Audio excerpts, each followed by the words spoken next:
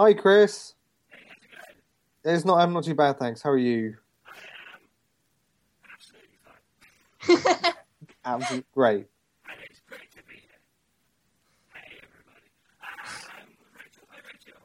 Hi, Chris. Pretty good, pretty good. Living the dream.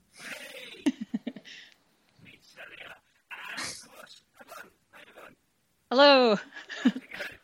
Oh, I'm doing well. Things are good. Yes!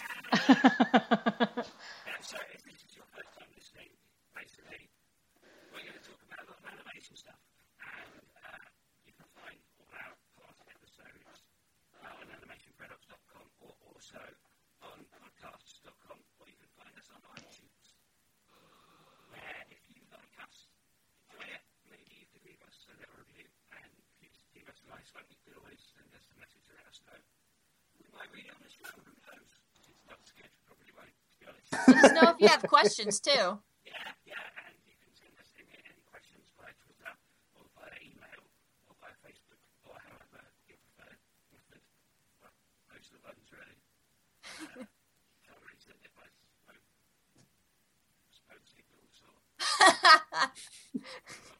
You can try, but I don't think we'll get them. Arranging the constellations.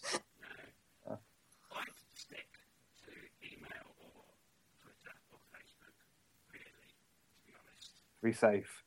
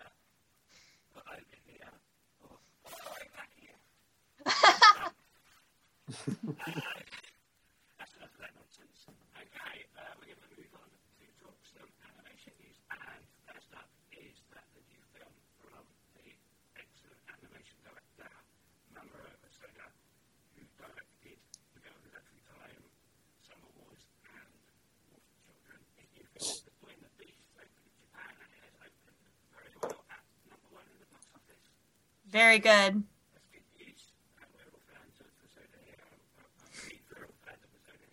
Definitely. Yeah. Well, I remember first time was seeing Anderson's work was the Digimon shorts, which I wrote a review on.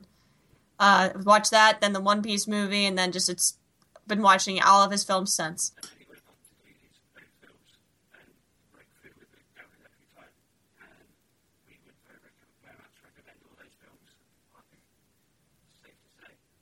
Yeah, they're amazing. He's been the cliche around him is he's been called like the next Miyazaki, and I think that's like pointless, but it kind of shows that people think he's very good.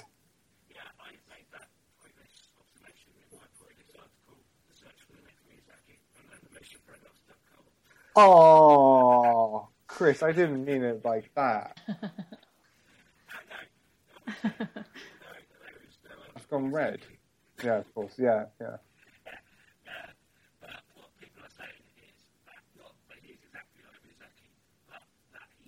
Yeah.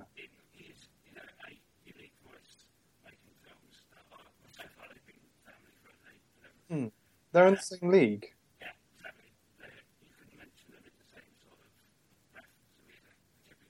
Totally. Mm-hmm.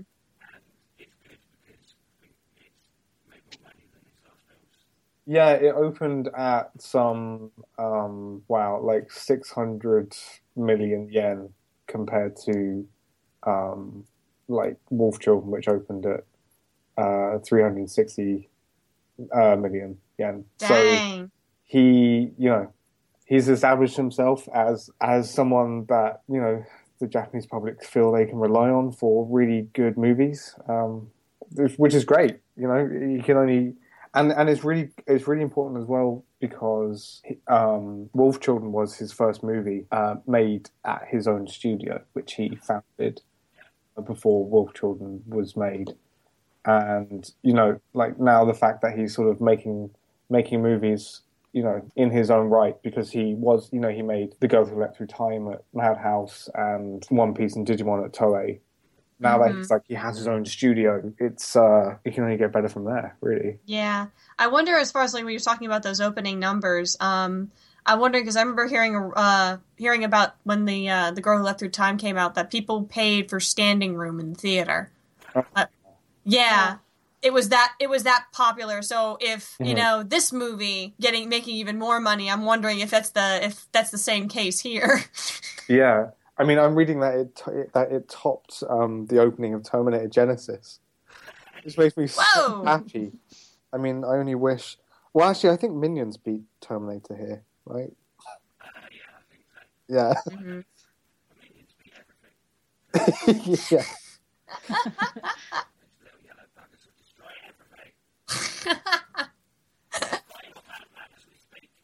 No! Not Ant-Man! No, Ant-Man can suck it. Oh! I'm okay. I'll be clear. I'm just still really raw about the whole Edgar Wright thing.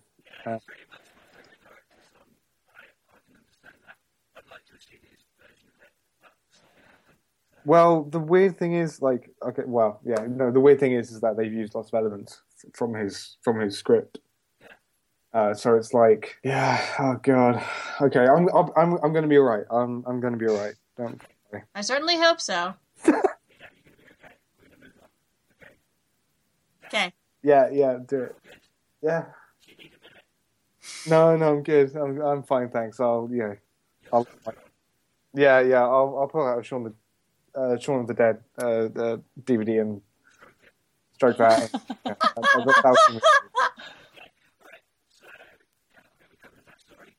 Okay. Speaking of other Shauns. Yes. Yeah.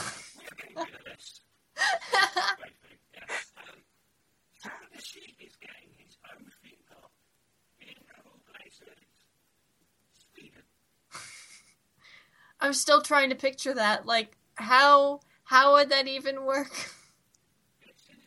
Show notes.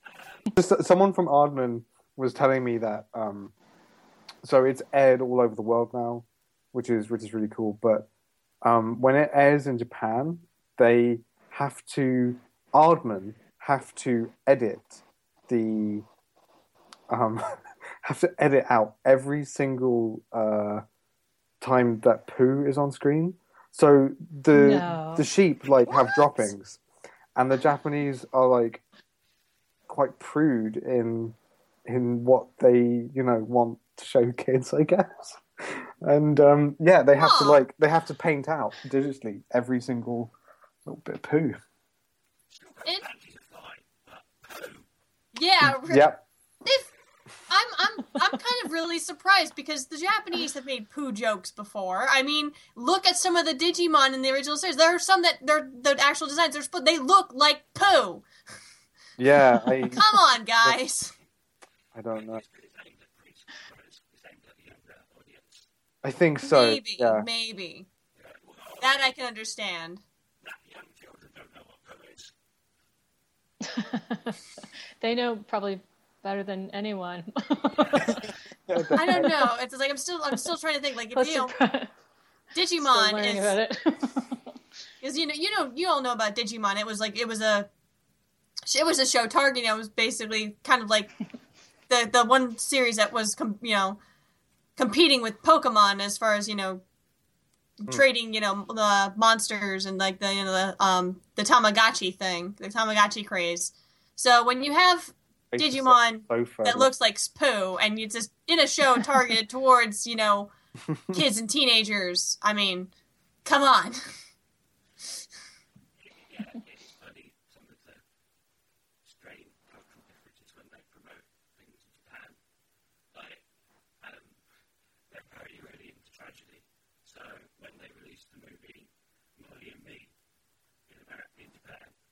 Mm-hmm.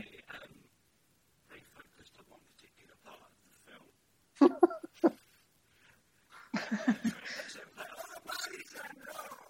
film. Now that I can understand because I've seen a lot of that. That makes a lot of sense because when they marketed Age of Ultron, it was all like to do with Hawkeye's like family and him protecting them and. It's interesting because I thought they were the Hawkeye having a family was supposed to be a secret, like to everybody. Yeah, it was. Yeah. That is really interesting. It's really interesting, though. We saw a couple of variations of the trailers for Ernie Biscuit at the lab, and he showed, I think, the Japanese trailer and then the U.S. trailer, and it was fascinating. I mean, they really are completely different. Yeah. Mm-hmm. It was incredible, actually. Maybe we'll put those in the show notes. Yeah, sure. Links. If That'd be they're awesome. available, so there. It's like when Avatar came out, and because it was so expensive, and they had to try and make their money back, they made trailers to appeal to every different audience. So there was like one that was like concentrating on the romance, one that was like always all action, and then there was like another one that was like aimed at kids. So I was like, That's crazy. They're basically what they're doing is those are the trailers were trolling people. Yeah, totally. Trolling trailers, if you will. I noticed that when Song of the Sea was like ramping up to being released in the UK, there was one trailer that they released that they quickly sort of pretended didn't exist, and then they released another trailer that resembled the G Kids one. But they released this trailer that was like, meet Ben. And there's like this really like dooty sort of like music, and he hates his little sister, and it's just like, wow, that's not the movie that you're like getting people to see. Why would you lie to people? But please tell me it had like that really deep like movie voice in the trailer. Something like, and then there was like, you know, it was like, oh, Koo, and Koo was like this really big part that was played up. It was just... Oh my god. Yeah, I think you mentioned that last episode. That reminded me. It's almost like. Did you ever see the? I think it was an editing exercise or something, but someone did a recut of The Shining as a romantic comedy. Oh my god, are you So serious? It was passed around a while, but it's fantastic. I mean, it's really along the same line. Yeah. the last one that came out was Back to the Future.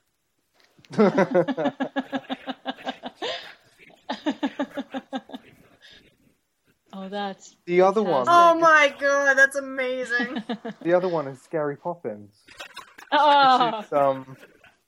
Which is like they take all of like these, you know, like the special effects of like stop motion things of the kids like sliding along the banister. Like they take that and like they have the kid like gasping, and it is really freaky.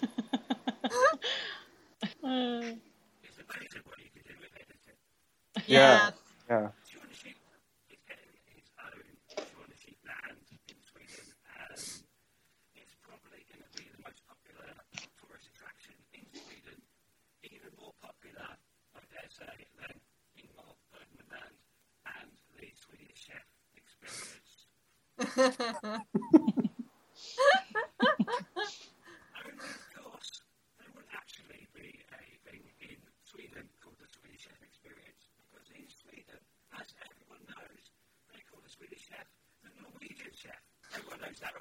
Yeah, that's quite insecure, I think. That's common knowledge. I only know that because the comedian Adam Hills, he did a very big routine of the Muppets and how he got to appear on the stage of the Muppets and get put on the head by Swedish chef. Wow. Yeah. What an honor. Yeah, living the dream. Yeah. You know you've made it big when you're hanging with the Muppets. Absolutely. Ingersby home, diddy hoo, gada do. Ye beer, horn, gear, skirken, bork, bork, bork. English beer, the Swedish meatball. Here is beer, the sauce, the meatball. Also, what happened this week is that the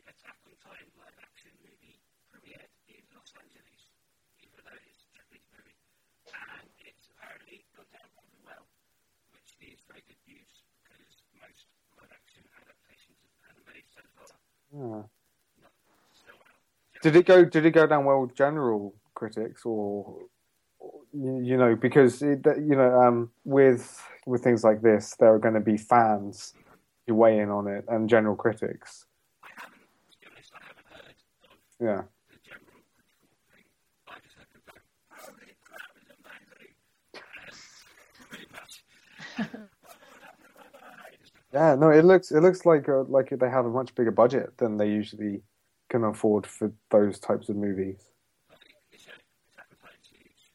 Yeah, It's made a lot of money. It's one of those series that kind of comes along every so often and just yeah, makes a mint. I mean, like the manga is like permanently on the bestsellers list of graphic novels, I think, pretty much. yeah. I was at MCM last year, and there was a panel with oh God, is it Studio Wit? Yeah, and like there was a panel with like the directors and a couple of the animators, and it was like this, you know, this giant convention room just full of people screaming, and I had no idea it was that popular. It was like they were like rock stars. It was really funny. But yeah, it's on my Netflix list It's one of those shows to watch. it broke through, like, crossover. There's that show, you know, there's anime fans, and then there's also people who just watch anime every now Right. and again if something comes through, like Cowboy Bebop or whatever. And Attack on Titan was one of those shows that word of mouth was going around, and people who don't watch anime a lot were still watching Attack on Titan and go, whoa, this is awesome.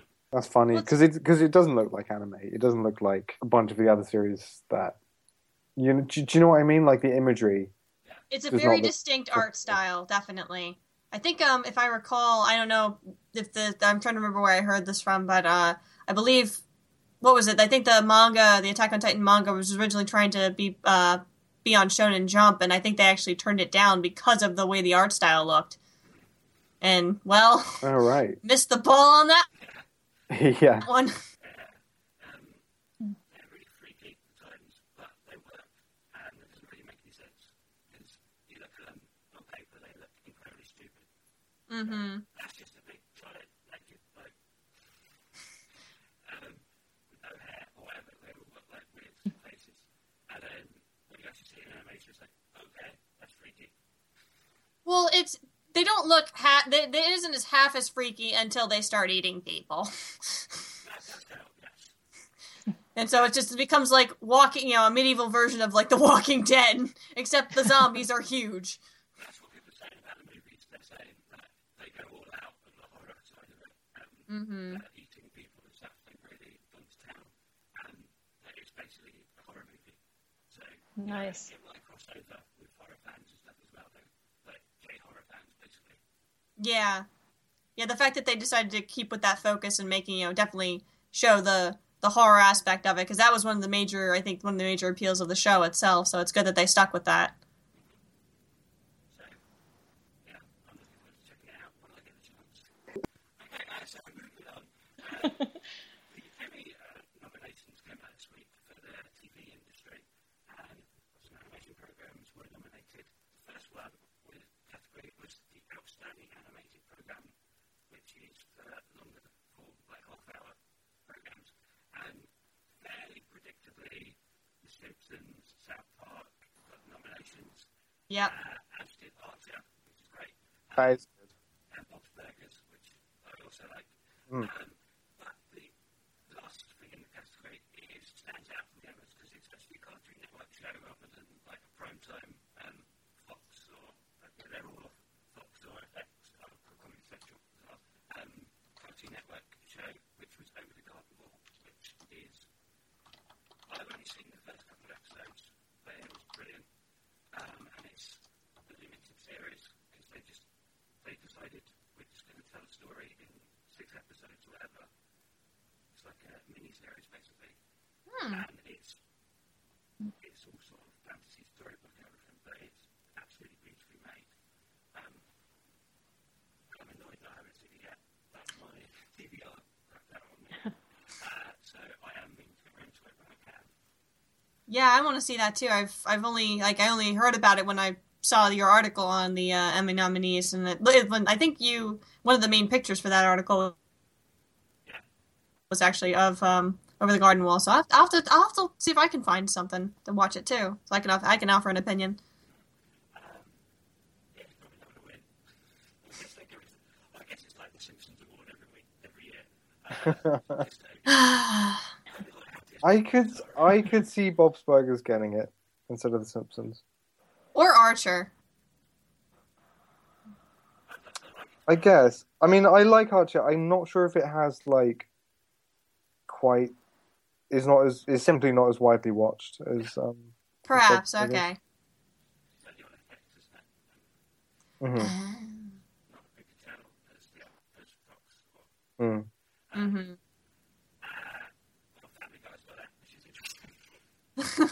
And you say South Park is? But South Park didn't have a season. Like, when was the last season? It wasn't last year, was it? I'm not sure. I have not been keeping up. I with guess my South it Park. must have been. Yeah. Yeah.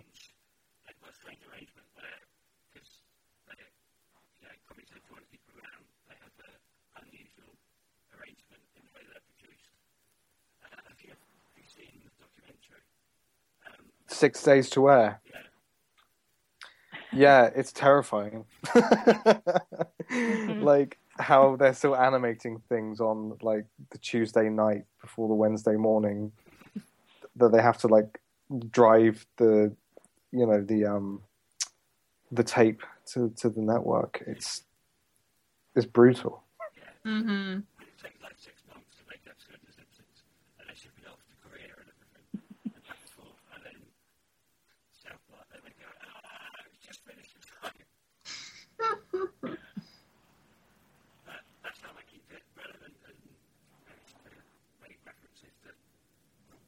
Yeah. But I guess you can only do that for, like however many weeks a year before you need to take a break for the rest of the year. Yeah.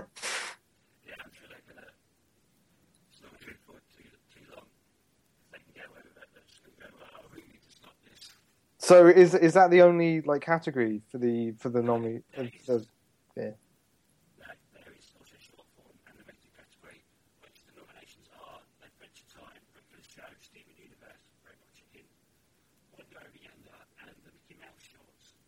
Oh yeah. Okay. Cool. Hmm.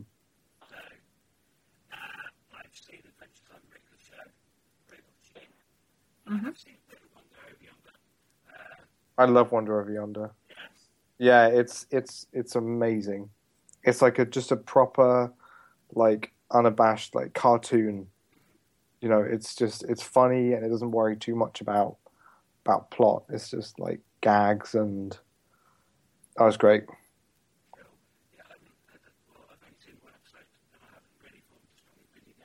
Mm-hmm.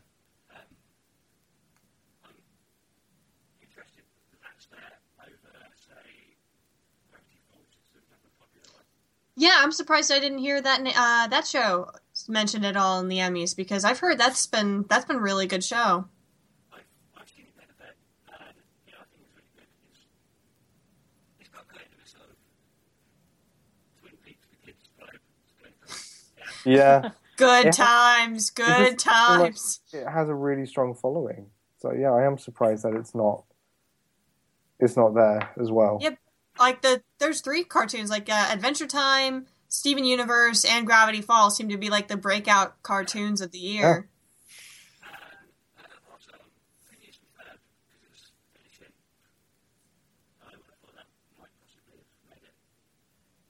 Yeah.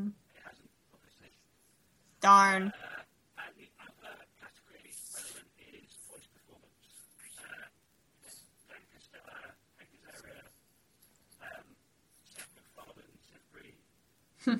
Of course. Ah.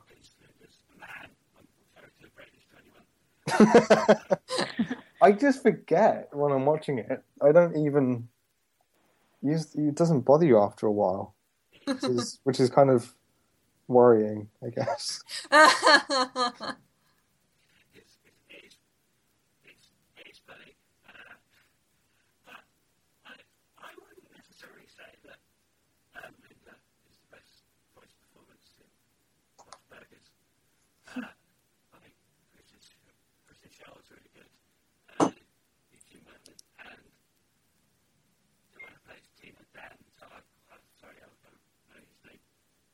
Mhm. amazing as well.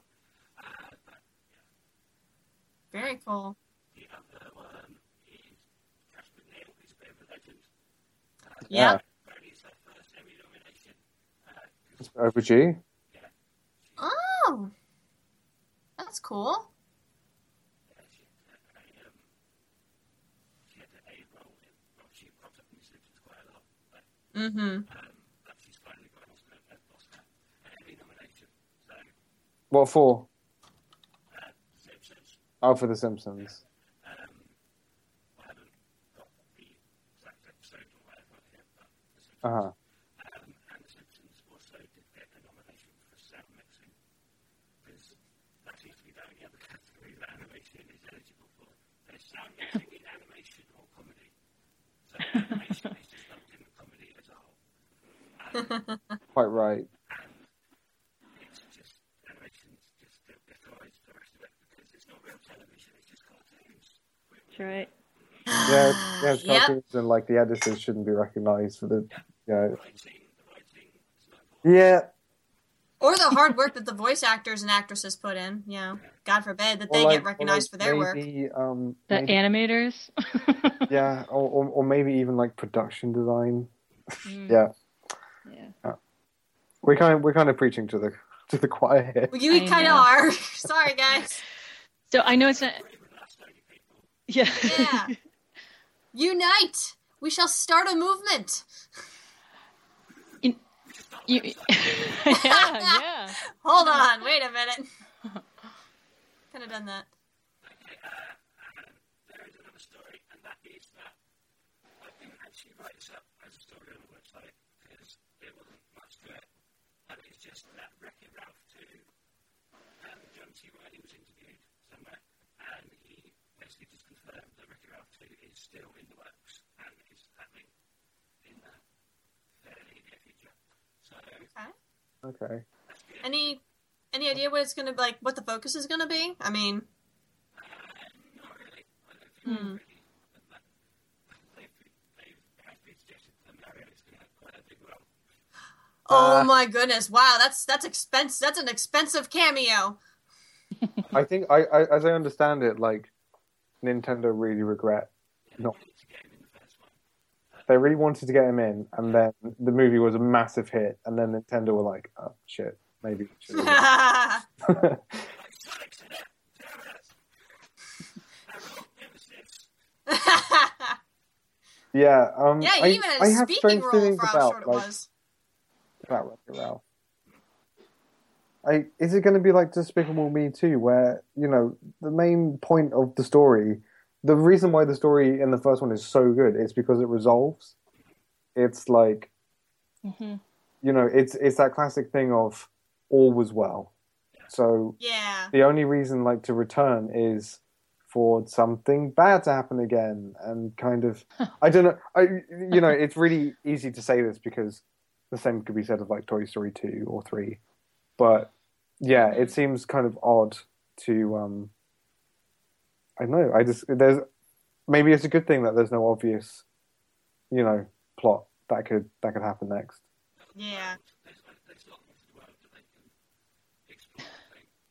Mobile gaming. Yeah, the little boy gets older. Maybe, who knows? Maybe the arcade's moving. I don't know, or possibly going out of business. Yeah, and they have to find a way how to get into smartphones. Yeah, great. Actually, talking of games, I wonder if we should just mention a games-related story that is named for your animation, but playing games, the news that sucked, which was Satoru Iwata passing away from Nintendo. Yeah. That was really sad. Yeah, it's a bummer. Yeah, he's a good bloke. Just cropped up in Nintendo Directs and For a CEO, he had a lot of charisma, and Yeah. because Nintendo is just different as a company. yeah, You don't get other great company heads where people are, people have fans over around them almost. yeah. I mean, and in typical, sorry to say, but in typical like dickhead gamer, you know, internet internet opinions, everyone was saying, oh, he was the reason that Nintendo are not on top and failing. But I mean, like, without him, we wouldn't have had the Wii or the DS, and these really innovative,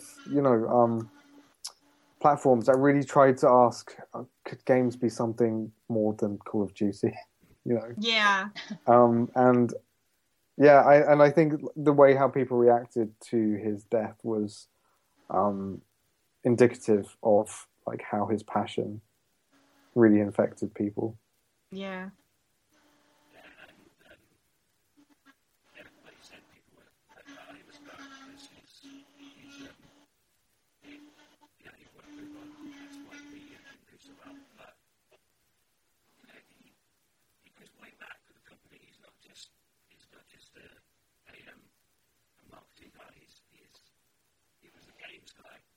Yeah, he was a programmer, wasn't he? Yeah.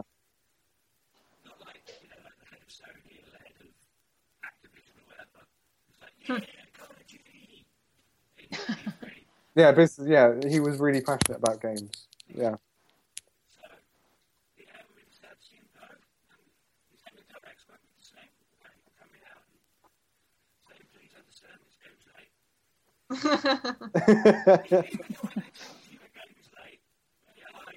Can't be mad at him.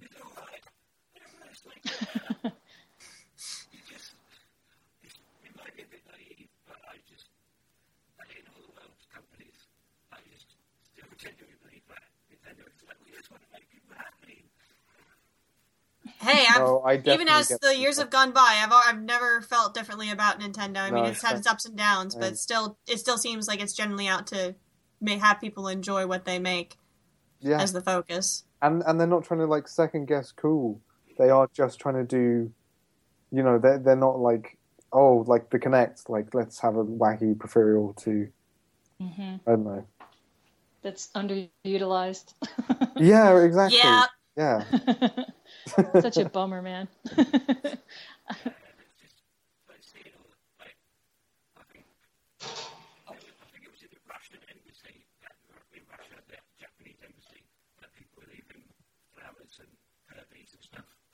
Aww.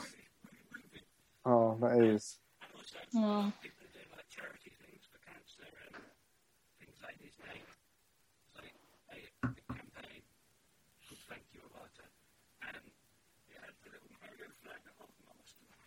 Oh my god, Oh, that wow. I'm so sad.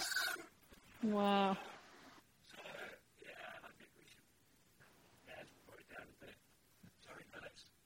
It's all right. It was definitely worth mentioning because that's a big thing going on right now, and he will be sorely missed.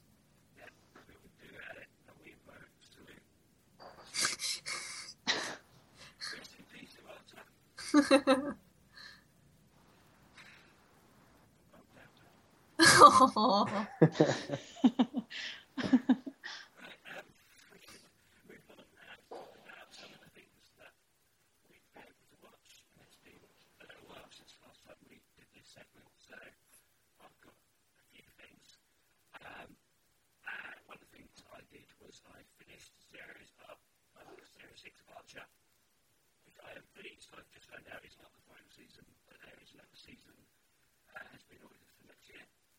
Oh, okay, cool.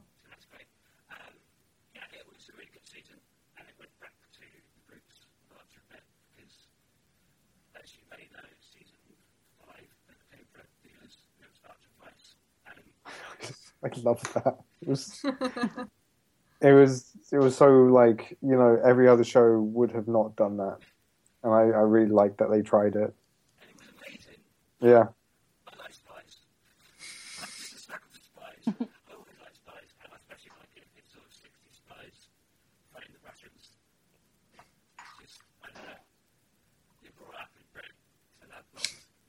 Yeah. Yeah, that's one of the things that really originally drew me to Archer was the whole Bond thing.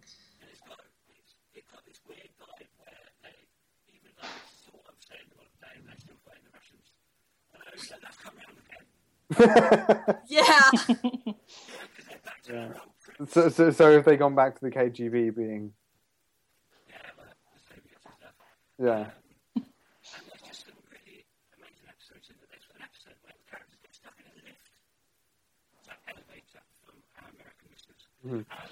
No, I know what you're talking about. I know exactly what you're talking about. And it's just amazing that an animated show can like, there's an episode stuck in a lift. The writing's so good. It works.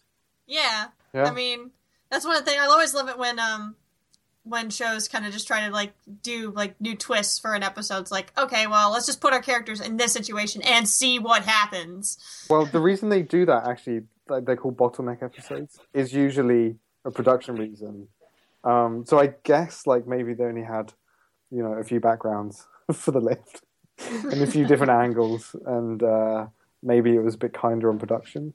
I thought maybe it was just like there's a reference to one episode, but not actually needing to be one. Right? Yeah, it ends up being like their most expensive episode. Like the way reference things like that. Yeah, nice. Yeah, that is something they would do. And there's an episode set where it's quite interesting. It's not in the UK. Ah. Oh right, whereabouts? What in the valleys?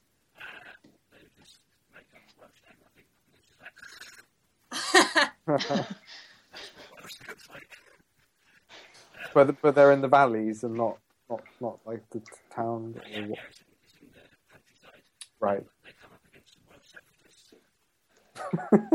Interesting. That is really unexpected. So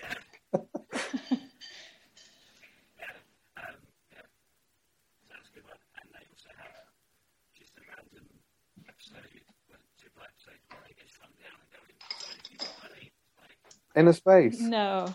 fantastic voyage. It's that old version. Oh, wow. All of the So is references. it still as funny as it always was?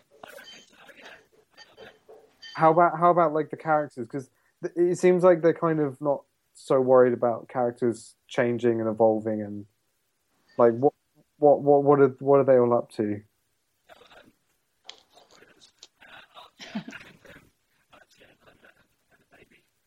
Yeah. Right. That makes a bit of a difference because they're babysitting and stuff. Oh my god, Archie's a dad. Okay. I'm definitely gonna watch this now. Wow. I've also got to see the first 3 episodes of the series Star Wars Rebels.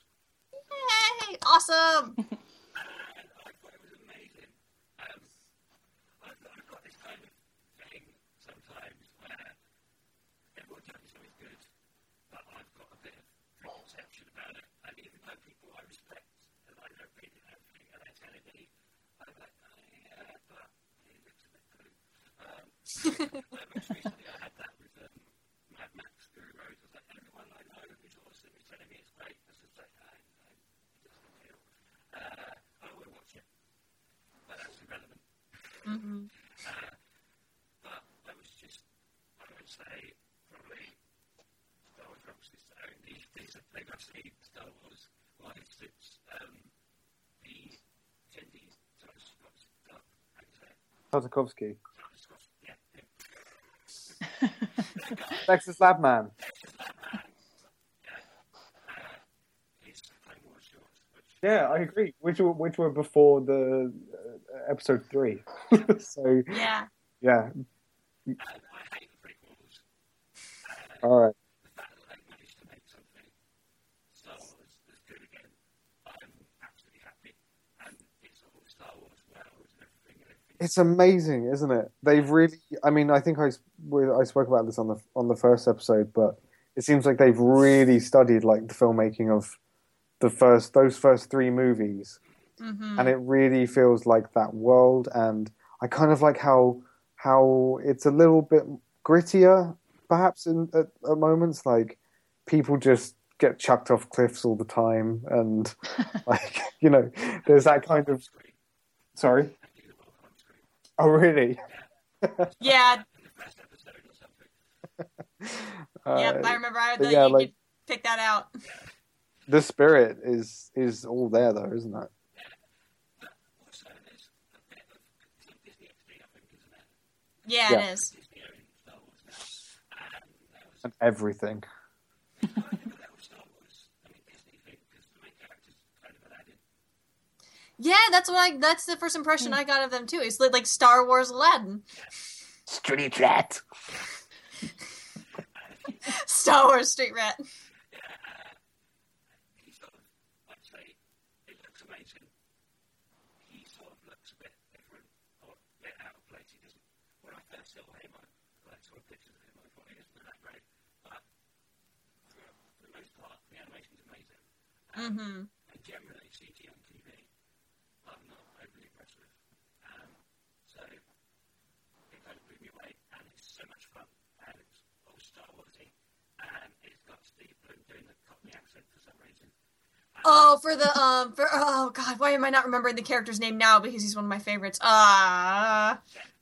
Zeb. Yes, Zeb. Like, I remember before the show came out when they were releasing all the little, like, shorts of, featuring the different characters, to get people hyped for the premiere.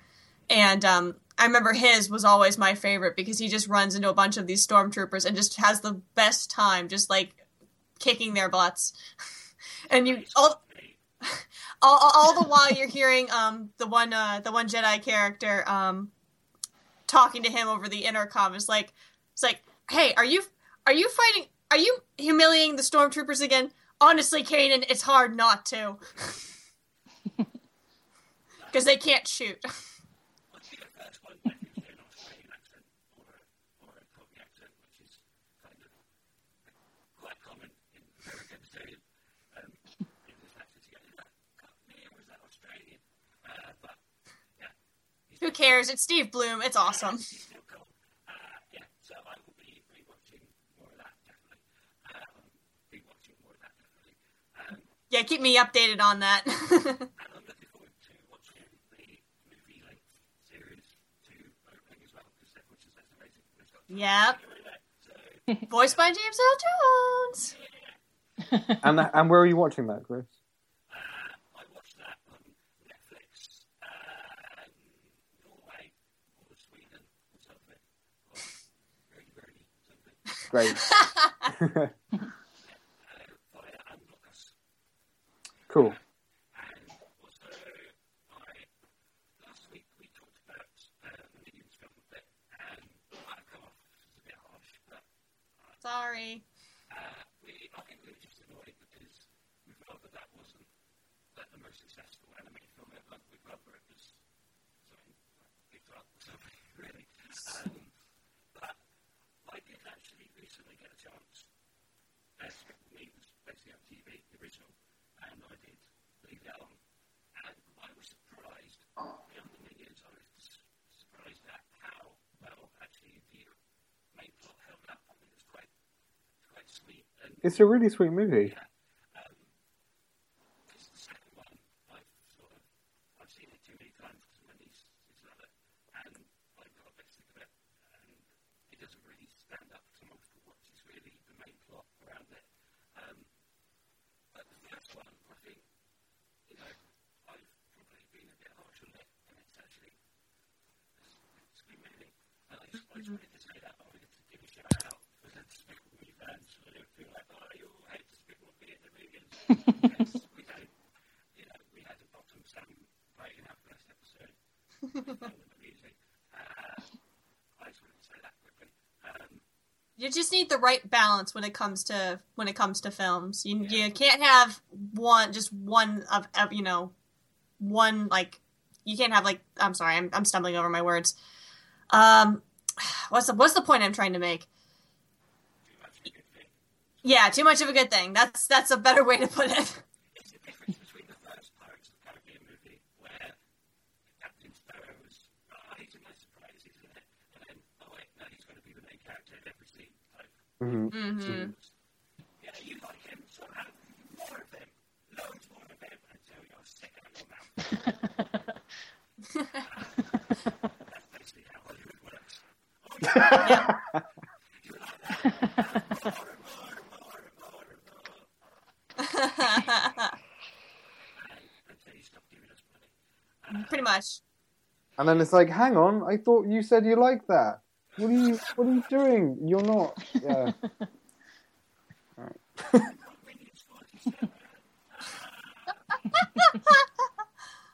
Ah. I also watched the first episode of Series 2 of BoJack Horseman, which has come on Netflix. Anyone else watch any of BoJack Horseman? I have not had that opportunity, no, unfortunately. I did the thing that lots of people do, where I watched the first 3 episodes, and I thought, this is okay. This is quite funny. I really like how they use the animal characters. Like there are lots of cool gags with them, and Patton Oswalt is a seal, and that was hilarious. But I watched them and I thought, okay, they're fine. And then I guess I just didn't watch the fourth one. But I hear that if you stick it out, it becomes this really, really well written, quite heartfelt, like character study. Yeah. Huh. Yeah. I was almost ready to weigh out after the first episode. I was like, this is a bit disappointing. It's just sort of like, this is adult animation, so let's be all edgy, mixed Yeah. in with really cool the animal gags that sort of seem like they came out of DreamWorks films.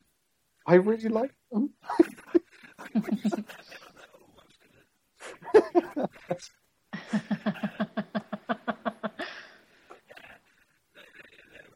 That wasn't my favourite bit anyway. But as it goes along, it's pretty dark.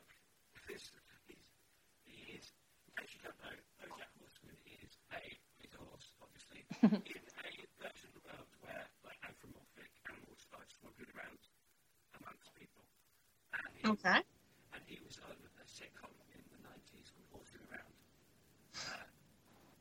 Sort of an 1890s jumper, and he had adopted 2 kids or something. And then he's become a complete has-been. And goes around going, oh, do you know who I am? I was somebody once, kind of thing. Yeah.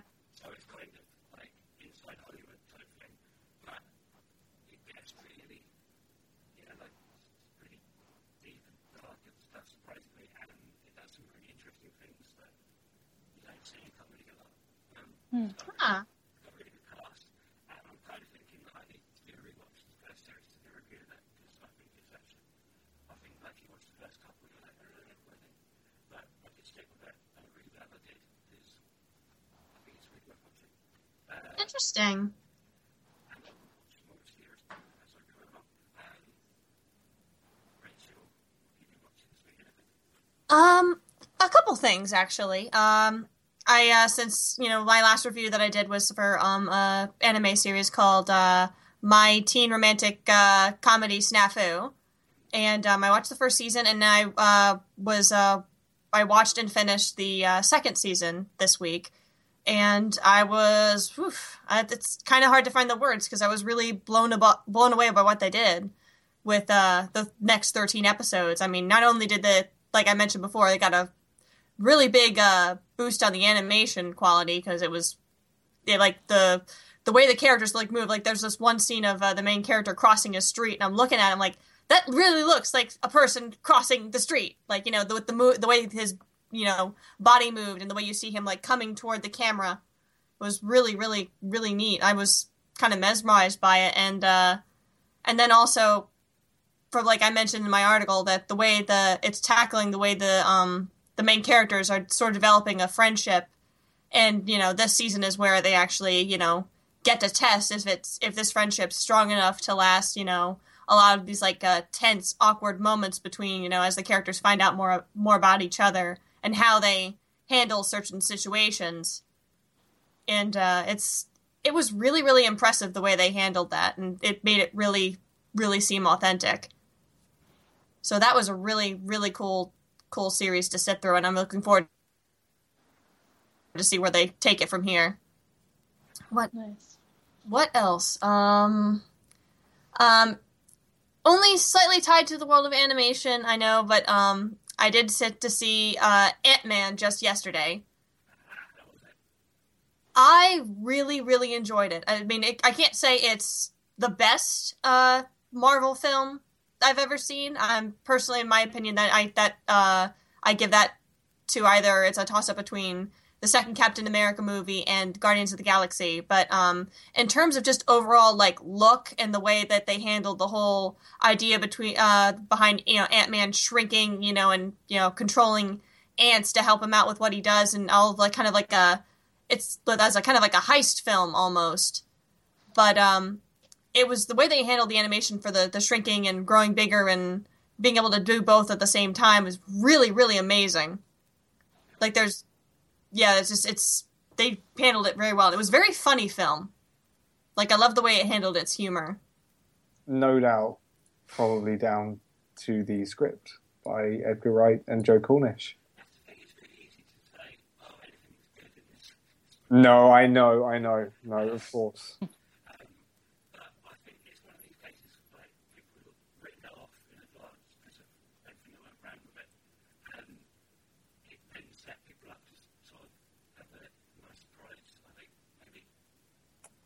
I think so, at least.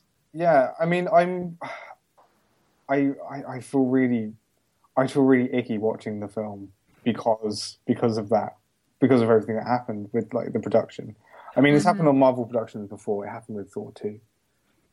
Yeah. But like, my question more is, okay, so Marvel have a brand which they want to, keep consistent, and I think the problem with that is, visually, it doesn't leave much room for innovative voices. And looking at it's really pointless to say because I am just talking about looking at trailers. But Edgar Wright did test footage for Ant-Man, and the same jokes in that test footage are shown in the trailers. And visually, they're just directed in this way which feels really like slapdash, and I don't know. I'm just moaning. What's the controversy you were talking about? Well, basically, Ant-Man was announced way back in like 2006, before Iron Man came out, and Edgar Wright was developing it and writing it, and he was going to direct it. And then by the time that Marvel were ready to make Ant-Man, like now, like the Marvel, cinematic universe has kind of evolved to be this thing which doesn't really allow for standalone movies. So everything has to like nod and wink to things outside of what's happening within the given film. And I think that, I mean, there's just good and bad in that. And definitely. What's being said is that Edgar Wright was not willing to include moments like that in his movie. He just wanted to make a standalone film. But yeah, I don't know. It's the effects do look quite cool. Yeah, no, that's cool. That's interesting. I mean, that definitely counts as animation. I mean, to support all the animators out there working on feature film, live action movies with animated content included. It's actually funny. I mean, it's on topic, but kind of stretching it. There's Mark Maron did an interview with Robert Kirkman, who did the Walking Dead comics, and there's a whole section on sort of like the state of the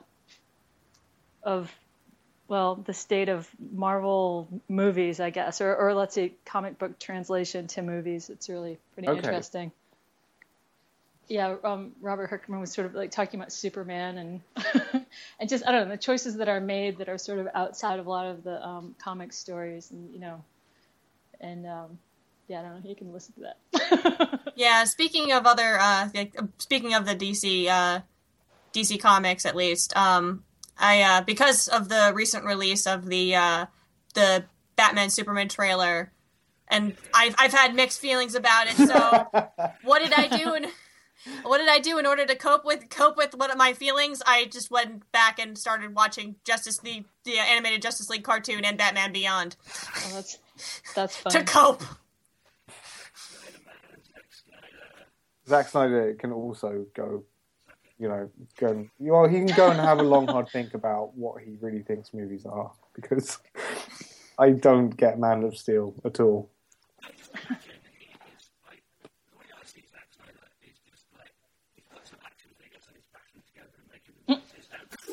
Yeah, it's like he's standing outside.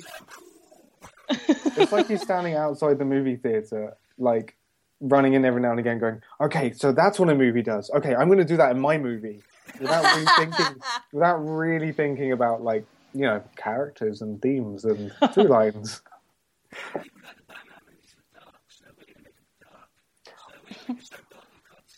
Patton Oswalt says such a funny thing about he got really there was an interview with Patton Oswalt and he got really angry about Batman and Superman. Seriously? Yeah, he did, and he was saying only Batman can brood.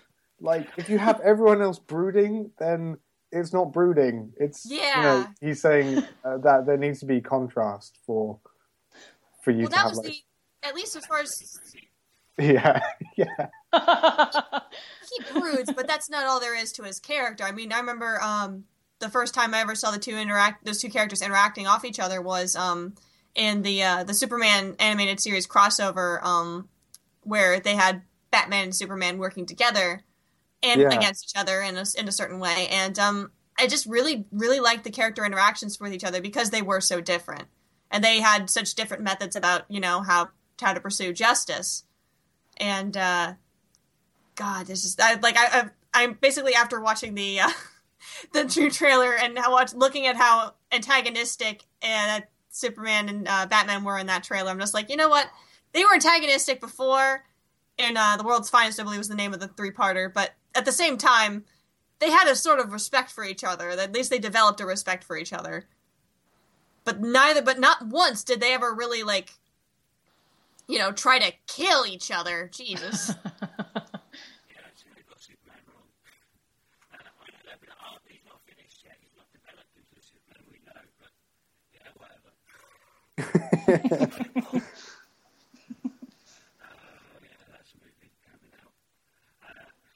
But that's what I've been watching. I saw that and was like, you know what? I'm going to go back to the animated series and just enjoy the hell out of the dialogue and the characters from that, because that was really well done as far as cartoons are concerned.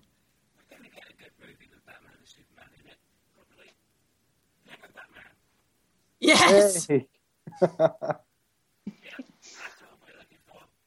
Darkness, no parents. God, love that movie.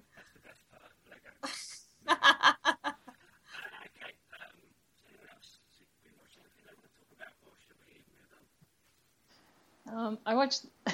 It's not animated. I watched The Wolf Pack. Did you guys see that documentary? It's sort of that sort of touches on the power of movies. I've heard of it, but I haven't had the opportunity to see it. It played in Edinburgh, but I missed it there. But it's out. You can totally watch it. I think on Amazon streaming. But yeah. Oh, cool. It was a recent documentary about a family on the Lower East Side here in New York City, and basically the kids were, well, not to give anything away, they were kind of shut-ins, and movies were really their whole world. They were homeschooled. Yeah, they were homeschooled, and they just really did, well, they just didn't get out for various reasons. And eventually sort of bumped into this woman who directed the documentary, and she did a story on them. They let her into their lives, and it unfolds from there. But they were doing reenactments of movies. Movies were really their window into the rest of the world. So that's all I'll say. But it's great. That sounds phenomenal. Really great. That sounds fascinating. Mm-hmm. Yeah. Oh yes, spoilers.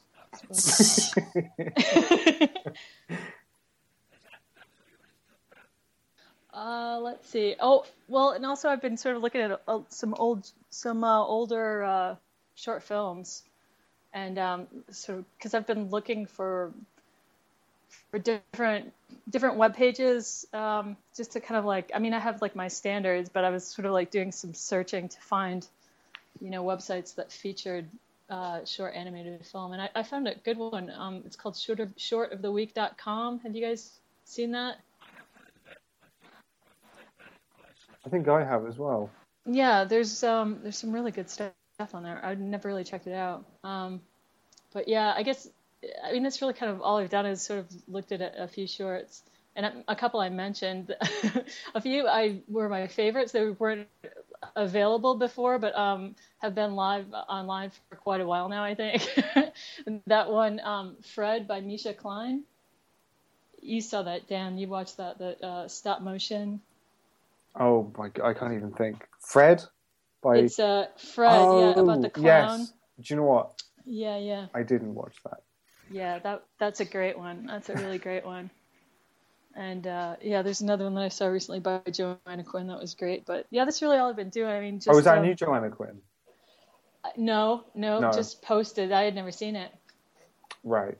But I'll make a list of some of the sites that I have bookmarked, just so people can take a look, because there's some great stuff. Yeah, you should. Yeah, add them in the show notes. Yeah, please. Anyone else? I haven't had time to watch anything this week. I watched one episode of Steven Universe, and it was good. It was a really early one. Which one? What was it? Which episode? Oh my goodness! It was like 2 episodes. It was Steven had like a burger backpack.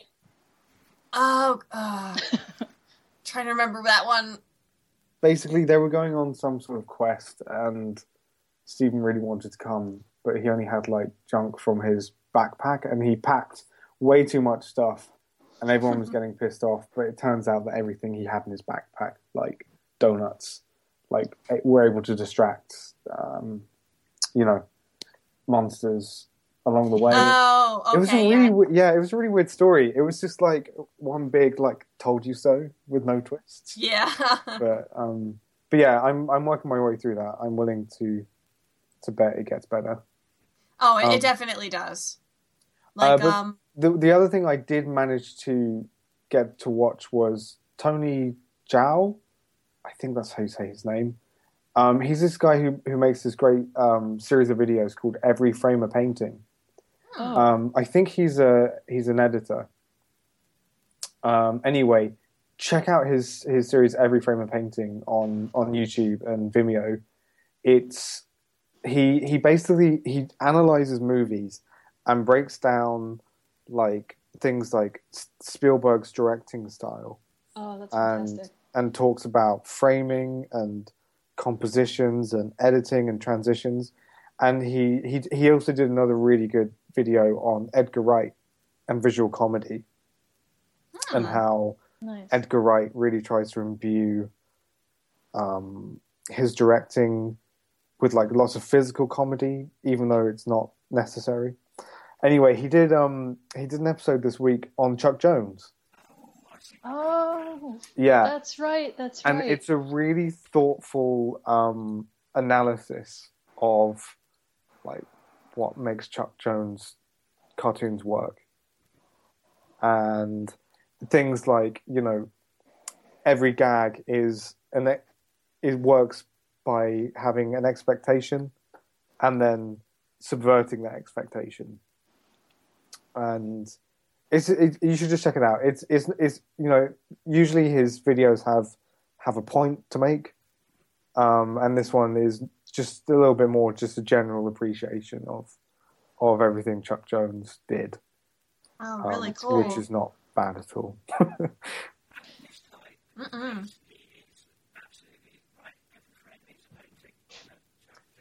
I know. Do you know what? I think I was waiting for him to make that joke, and maybe he's just slack or just stupid. When I was in Santa Fe for a film festival a couple of years ago, I sort of like stumbled into the Chuck Jones gallery there. There's a huge gallery with prints and stuff. It was amazing. That is amazing. I know, Wow. and I just wandered in. I had no idea. I was told by someone at work this week that the cinema in town, I'm living in Bristol, there's a cinema in town that has a Chuck Jones drawing in it, like an original, like huge, like A1. That sounds a little bit big, maybe A3 sized. Wow. Drawing of Roadrunner. Yeah. Oh. Awesome. Those drawings are so good. Yeah, I mean, seriously, like this place, the Chuck Jones Gallery in Santa Fe. I mean, there were just the guy who was running it. I can't remember what his name was, but anyway, he gave me like a really detailed tour. Wow. I mean, there were some original drawings and prints. It was amazing. Yeah, of course. Yeah. Darkness, no parents. Continue darkness, more darkness. Get it? The opposite of light. Black hole. Curtains drawn. In the basement. Middle of the night. Blacked out windows. Other places that are dark. Black suit. Black coffee. You get it, that's just the first verse. Darkness. No parents. Super rich. Kinda makes it better.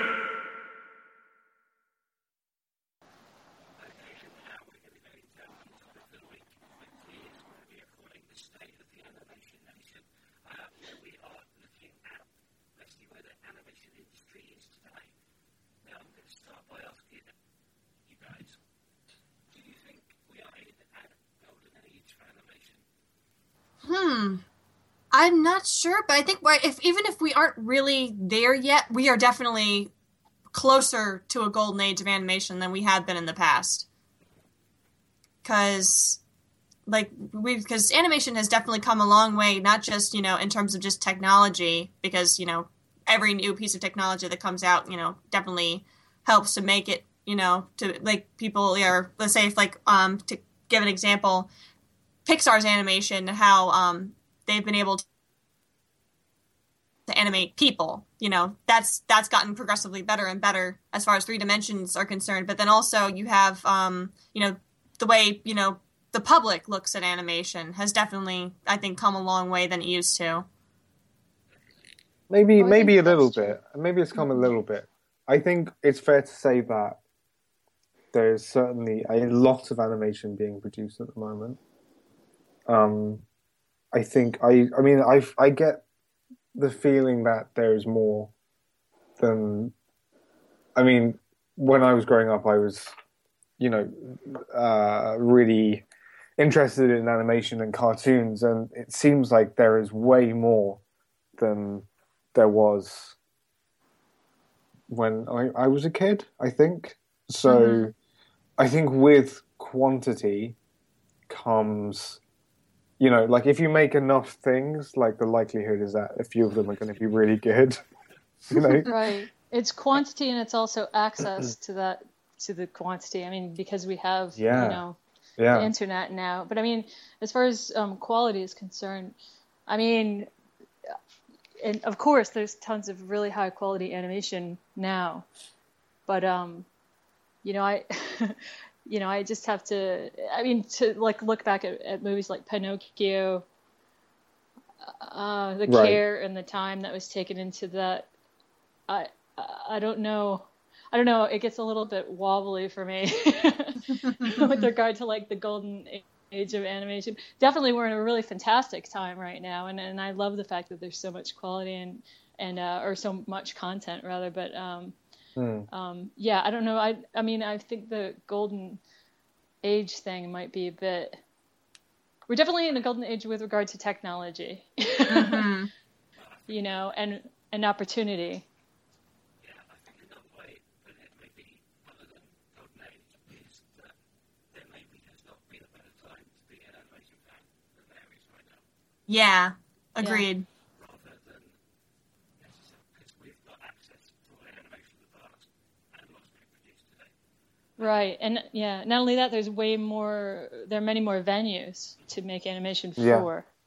And it's also not just fantastic. what's being produced today, but it's what's being produced today in movies, on TV, and then movies and TV around the world, and then also the internet is just like you can spend. You can basically curate your own short film festival. That's in right. an afternoon, right. just going on YouTube and Vimeo, and not only finding all of this brilliant archive stuff, from like the National Film Board of Canada and all sorts of other, Soymuts film, lots of like Russian animators, but just people uploading their own stuff. Yeah. Exactly. So exactly. it's really easy to be an animation fan, I think, because you're bound to find something that you like because there's such variety. That's right, and the technology is just getting more and more advanced. I mean, exponentially, right? I mean, we have virtual reality right around the corner for general use. Yep. know? I mean, it's already here, really. But as content will have to be created for all of that. Yeah, it's true. But it's just the way we interact with stuff has changed so much. I remember like waiting until 3:00 until I could see half an hour of Dexter's Lab, followed by half an hour of Powerpuff Girls, and then like I had to count on them not being repeats. I had to count on being there. All these things. Like, also it was like a satellite dish, so if it was raining, like forget it.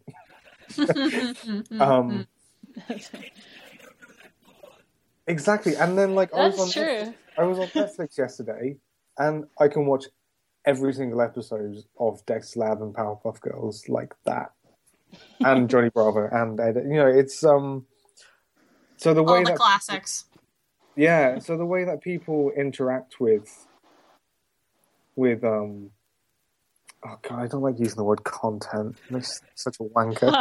I just did. The way that people interact with stuff is different and changing rapidly. You can get feedback on animated movies and just regular movies through the internet, and people using that as a way to kind of critique films or shows or what have you, and just be able to for people who work on those projects to basically look at it and be like, okay, this is what we did wrong. This is how we can improve upon it to make an even better product. Sure, I think that benefits some people and not others. Yeah. Things need time to grow and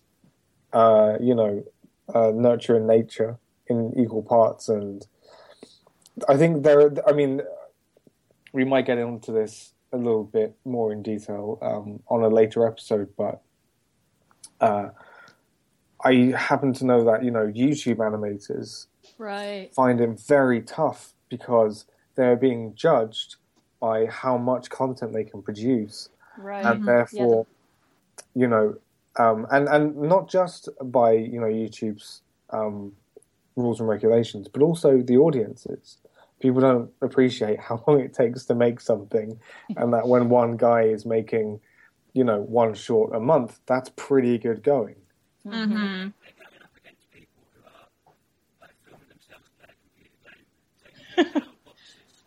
Yeah. yeah. But don't forget cat videos. Don't forget those. Oh, good old cat videos. Simon's cat figured that. It's hard to compete against. Simon's cat figured out that. Yeah, nice. So I think maybe it's. Would we say like it's fair to say that there's a golden age of distribution, perhaps. Mm-hmm. That's interesting.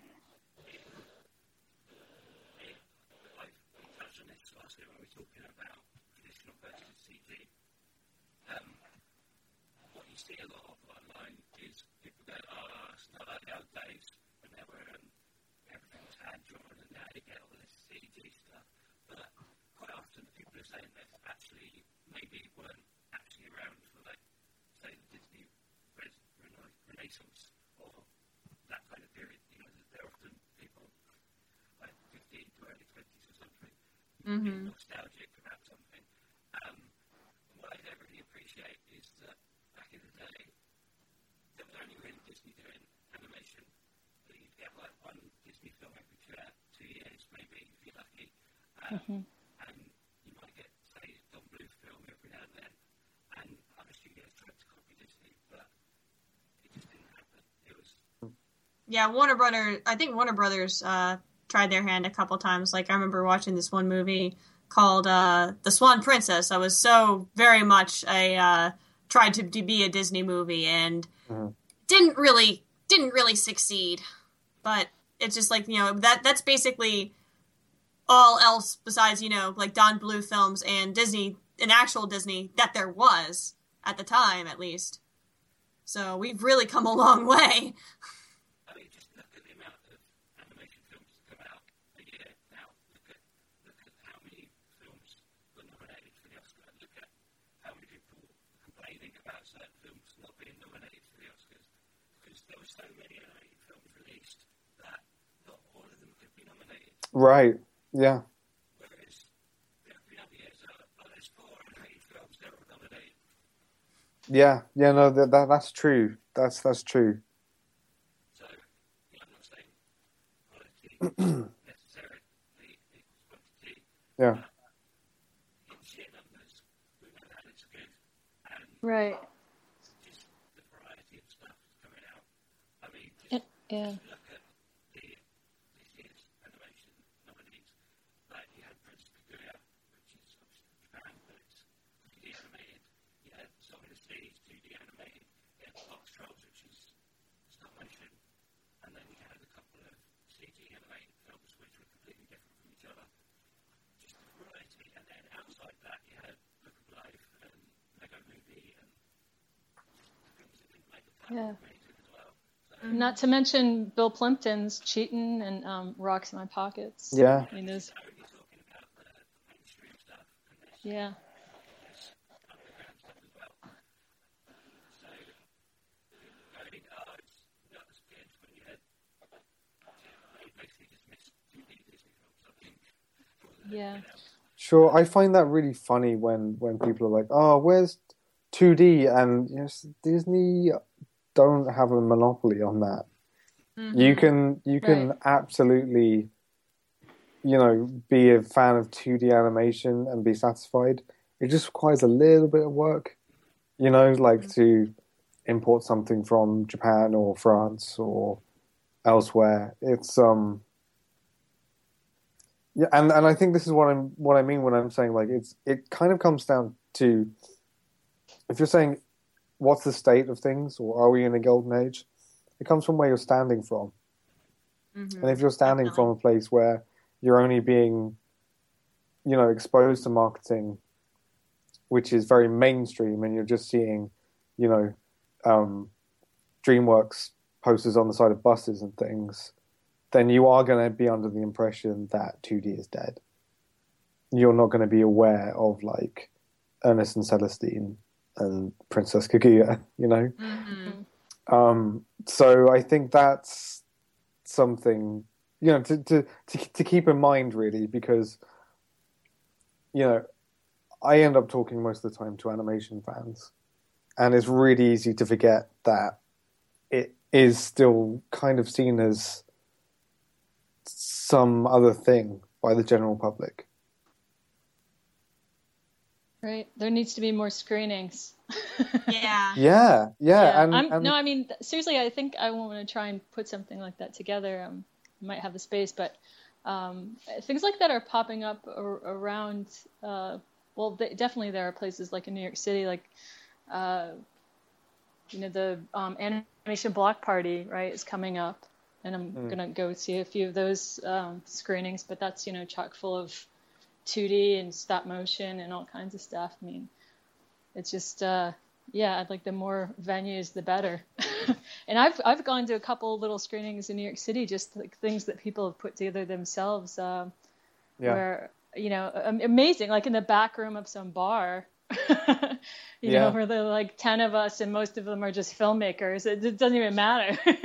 But, you just, the couple people that sort of wander in, makes it all worthwhile. Yeah. Like you say about distribution being an issue. Oh, yeah. You've only got to look relevant to our discussion last week. So I'm going to say it's just come out in the UK. But unless you happen to live in a place that's got, it's either a big city or you've got lots of art house cinemas. Yeah. You don't necessarily know if you've just got a multiplex or a little two-screen cinema, then they're playing Minions. Yeah. They're playing Terminator Genesis. They're not playing Song of the Sea.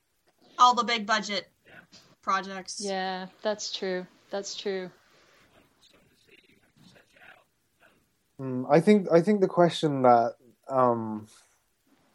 I'm asking in this situation is, so if you have a movie that's like of a middling size and you want people to see it, are you going to say, okay, let's do a small cinema release, but do VOD same day, so those unable to get to the bigger cities can still enjoy the film, and we'll still get money, like sort of like digital ticket sales, or do we try and, because the reason Song of the Sea was delayed in its release here, among other things, was because of summer being a bigger time for kids' movies. So do you say, okay, we're only going to be this niche thing, so let's just go with digital releases and not worry so much about trying to be seen next to things like the Minions? Well, I mean, there are lots of alternative distribution platforms out there. Did we talk about this? I can't remember in any of the we touched on it a little bit in a previous episode, I think. Yeah. It's like things like Yekra exist now. That's it's almost like a pyramid scheme type thing, where you sort of lean on other people's social network, but then the company gives the people who promote the movie a little bit of a kickback based on the number of rentals. And so it's just an interesting thing, instead of just having people spread the word with enthusiasm, they spread the word with enthusiasm, then they, get a little bit of cash back. I think, that's amazing that's happening. Yeah. It is. And then there are lots of smaller distribution companies that sort of give you, this is a subject it's a hot topic. I went to a panel just recently here in New York City, and of course, in Edinburgh, it was a topic of discussion. There were a number of panels on the topic of distribution and alternative distribution and funding. But there are smaller distribution companies that sort of give, they don't have a ton of money for you, but they give you freedom. It's like, might be non-exclusive, or they take a smaller cut, but they also give you access to, the email list, so that and there's a lot of power in that, so, I think these things are definitely developing, it's a tough topic, for anyone in the arts, but especially people trying to produce animated films. I think the truth is that everyone's still kind of trying to work it out. Yeah, for sure. But when I do have this discussion with my friends and with other animators and like film critics and things, it also seems to come down to the fact that maybe to move forward there needs to be some kind of reform in copyright law. Yeah. And it's still it seems that, you know, the exciting, you know, digital on demand, you know, platforms that are being made at the moment don't quite align with traditional copyright law, which is still a big part of how everything is, you know, is released. You know what's really messy though is like animation done for a music video. Yes. It gets super tricky. It's like the musician doesn't own the rights to his or her song, you know, Right. the Right. company, you know, but then who owns the video? Like if you put a video that you created with someone else, even if you have, you know, permission from the musician to use the music, you know, YouTube will take it down. Yeah. Like someone else owns. It's really tricky. It's really that's a little bit of a mess. Yeah.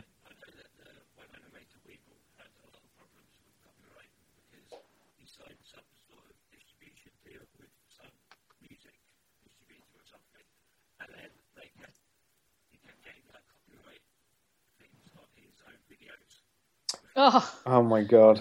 That sucks. Oh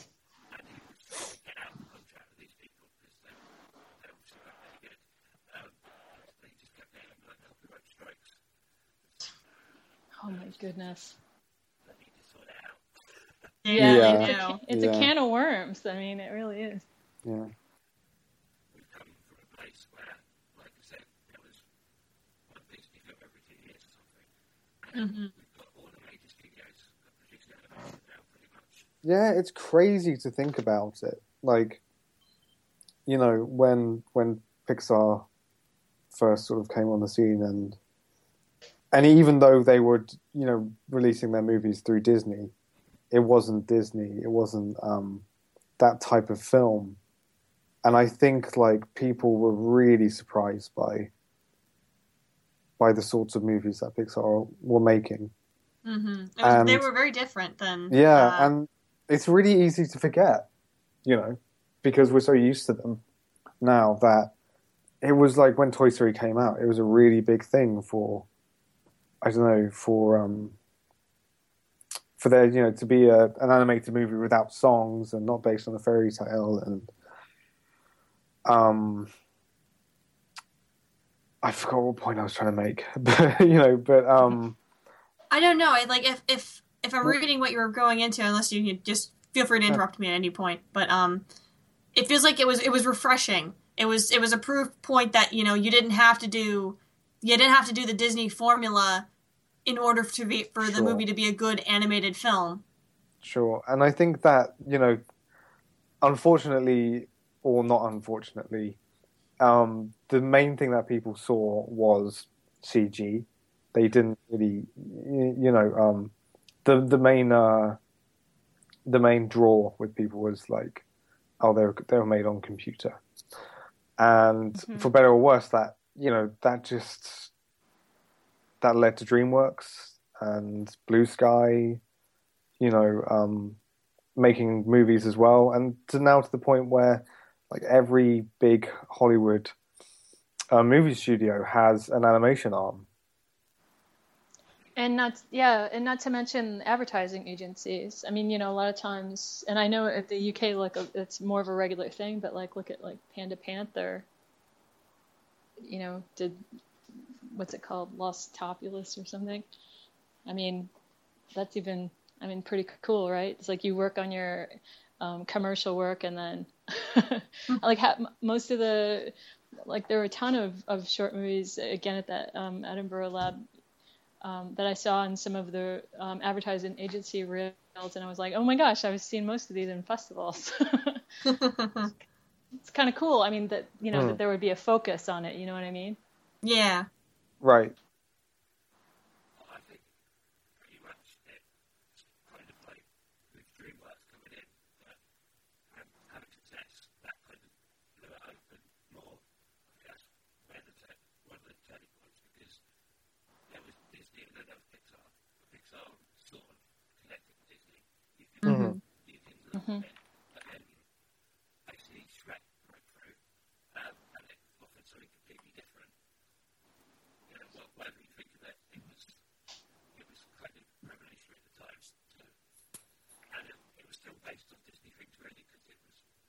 Yeah. Yeah. But it sort of suggested that animation could do something different, something a bit more adult, or adult feeling as well. Mm-hmm. It wasn't only Disney and Pixar that could make money from it now. Yeah. Yeah. It basically introduced the idea of a competition between studios, and when you have something like that, especially for at least for as far as a business is concerned, competition fuels growth. So, that's really great that we finally have, that Disney no longer has the monopoly on animation. As monopoly on other things, mind you, but Like everything. like everything, yes. But I'm waiting for the day that I go to a corner shop and I'm thirsty and I want a drink and there's only Disney water.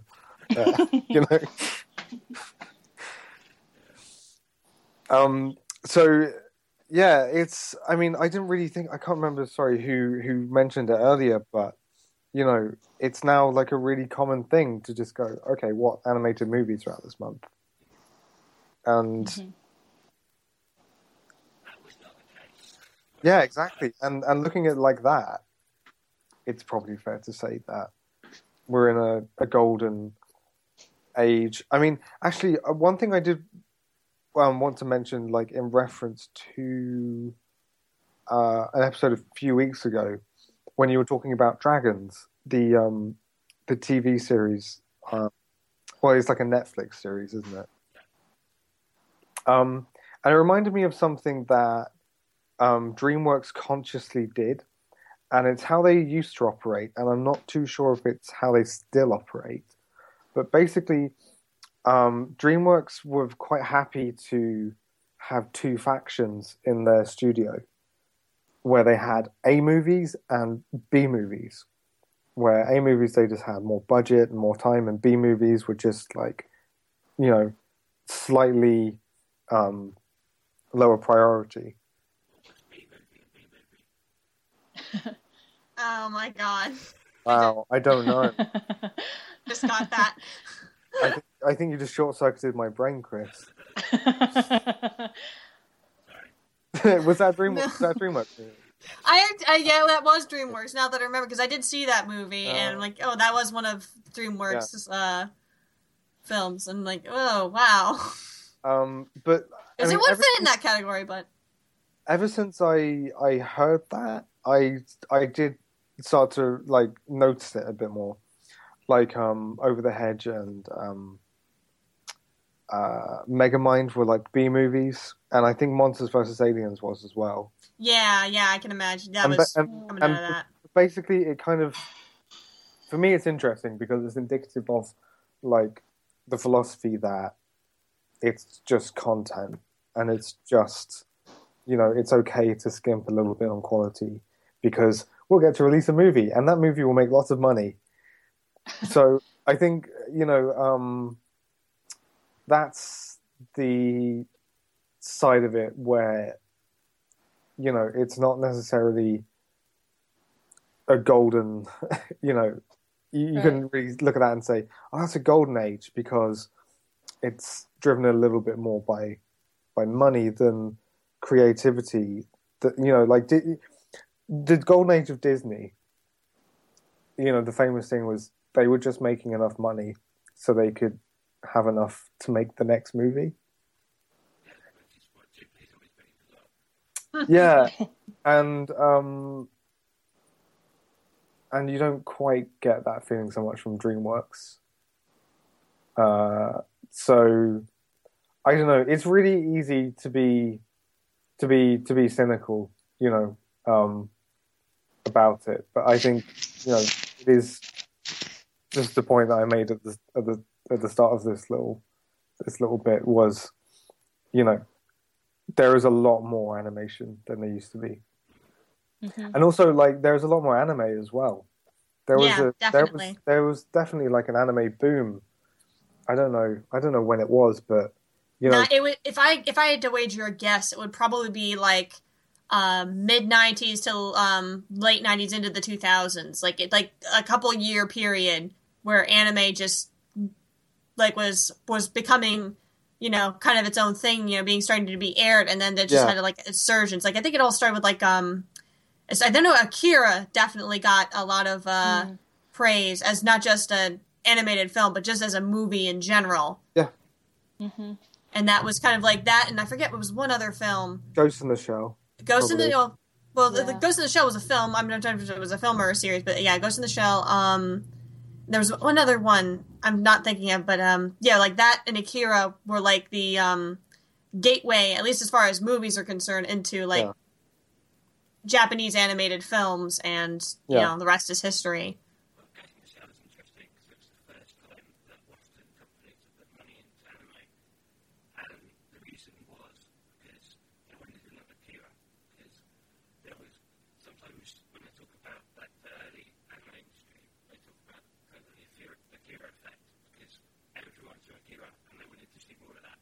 Mm-hmm. They discovered quickly there wasn't actually anything else quite like Yeah. No. You went from this big budget, this like huge budget theatrical release, and the other stuff was coming with straight to video, cheapo stuff. Yeah.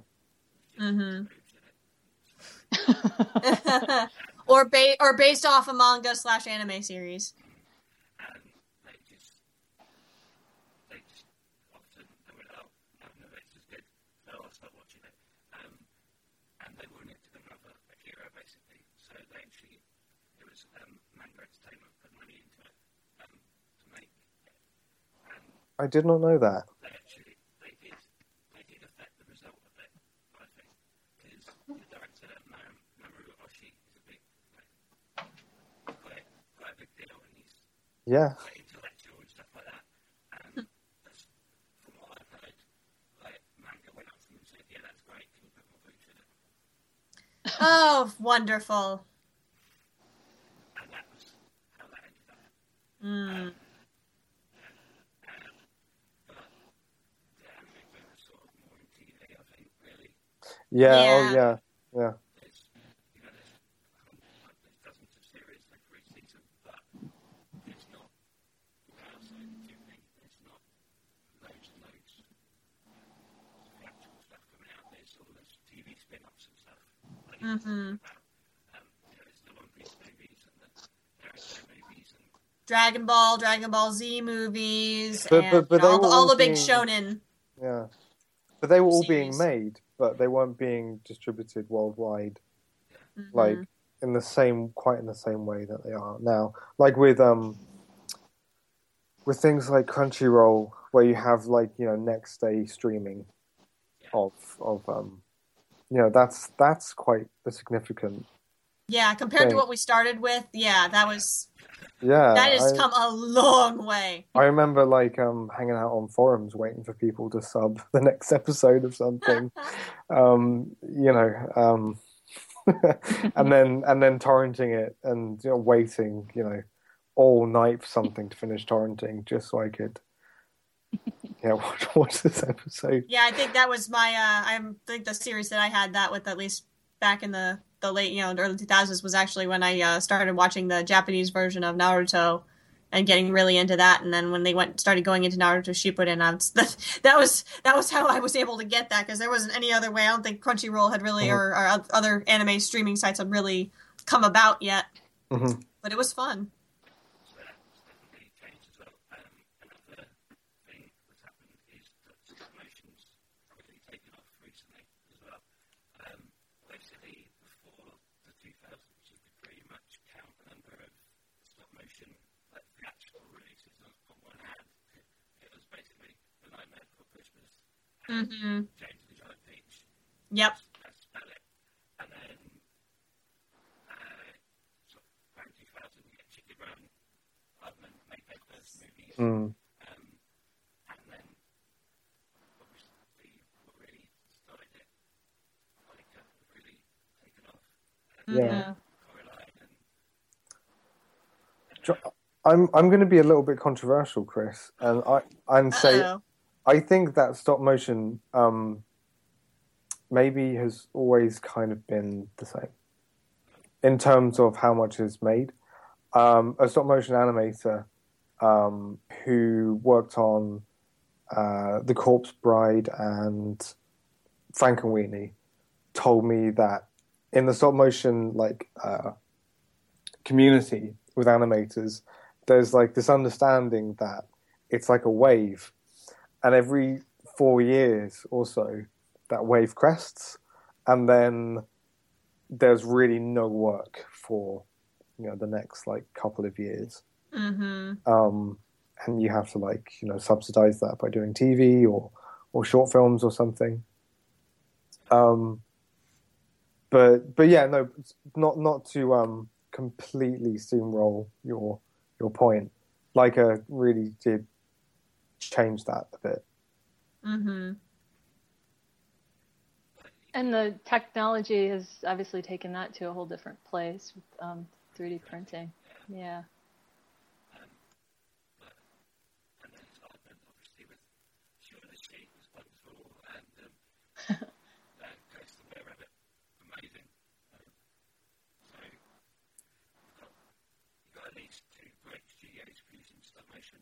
Mm-hmm. Thank goodness for that, because it's an underappreciated art.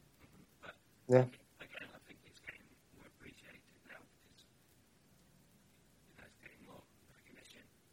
And also, you can use your phone. I mean, seriously, there are apps you can use with the national.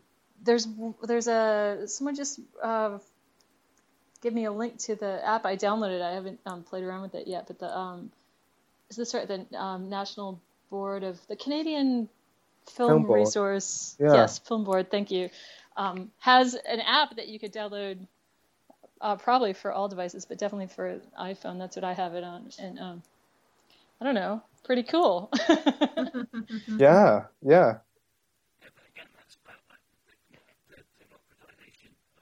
Yes, that's right. It's true with all types of animation. You can get, Pixar released, Right. released Render Man as Mm-hmm. for non-commercial use, and Right. there's things like Flash and Toon Boom and stuff like Mm-hmm. that. Yeah. That makes it easier for people just to use animation in their bedroom, basically. Mm-hmm. It depends. Yeah, it really depends who you ask. I think. I've only really been active in the animation world for a few years, and I have seen that independent animation has become a bit more of a serious player. It would be it would have been amazing it just wouldn't have happened in in the 90s for an independent Irish animated feature to have been made, let alone Oscar nominated. And the same with Folomage and Ernest and Celestine. So I think for independent feature animation, I would happily say it's a golden age for them, because you get things like Chico and Rita, Adam Elliott making Mary and Max. On top of everything else, I don't know. I see a lot of variety in that when I consider everything that's being made.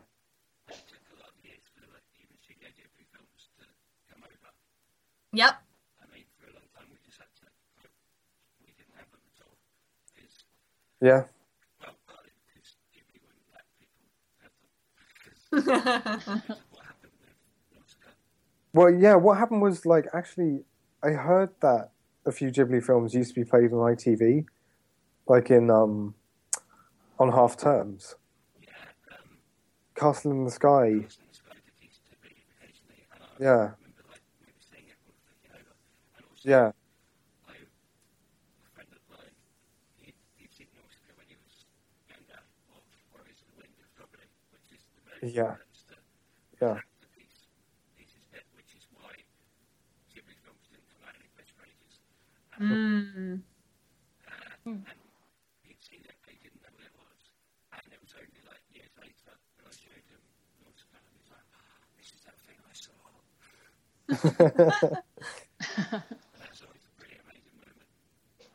Yeah, I mean, also, I mean, don't forget, like, the reason we have Ghibli as popular as we do now is because of Disney.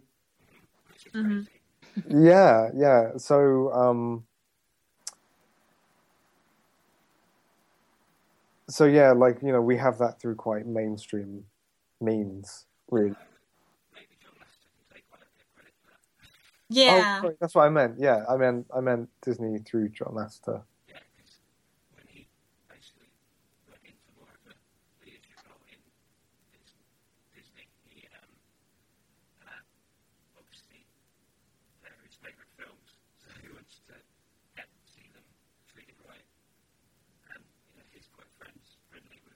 Hmm.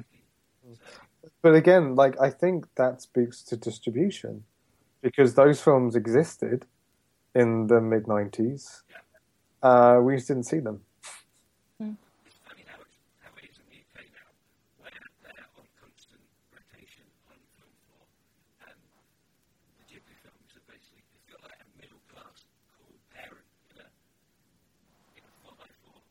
Well,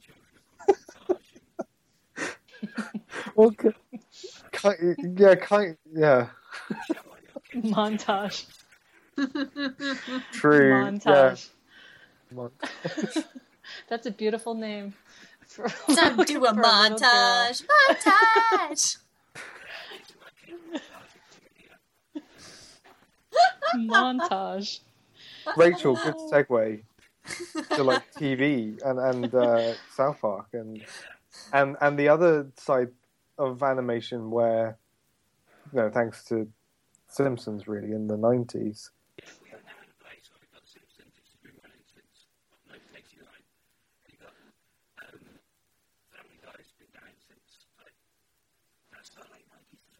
Yeah, early 2000s.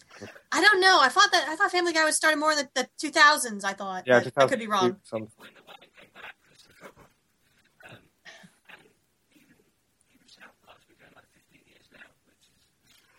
Yeah, but animated shows going on for that long. But what's really cool is, like, you know, again, I can only really relate this to when I was growing up, when I was bad.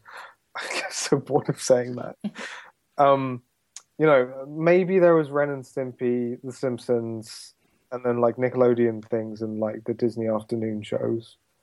But apart from that, like TV animation was, oh, and the superhero things like Spider-Man and the Batman TV show, X-Men, and all that good stuff. Yeah.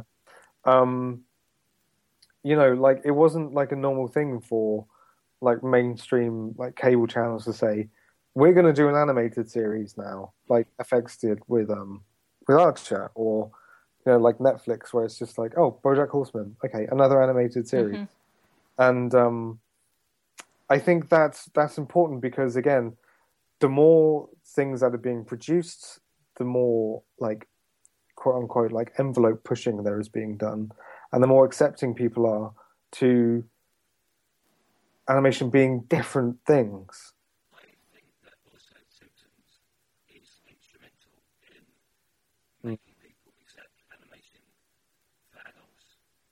Yeah. I think it's a generational thing. You grew up like watching Simpsons, and you know you watch it when you're a kid, and then you watch it when you're older, and you're just used to the idea that this is not just a kids show. Yeah. Mm-hmm. Then it's easier for you to go into, oh, there's a new Pixar movie coming out, and you're not just going, but I'm not sick, so I'm not going to go and see it. That's true. That's true. Yeah.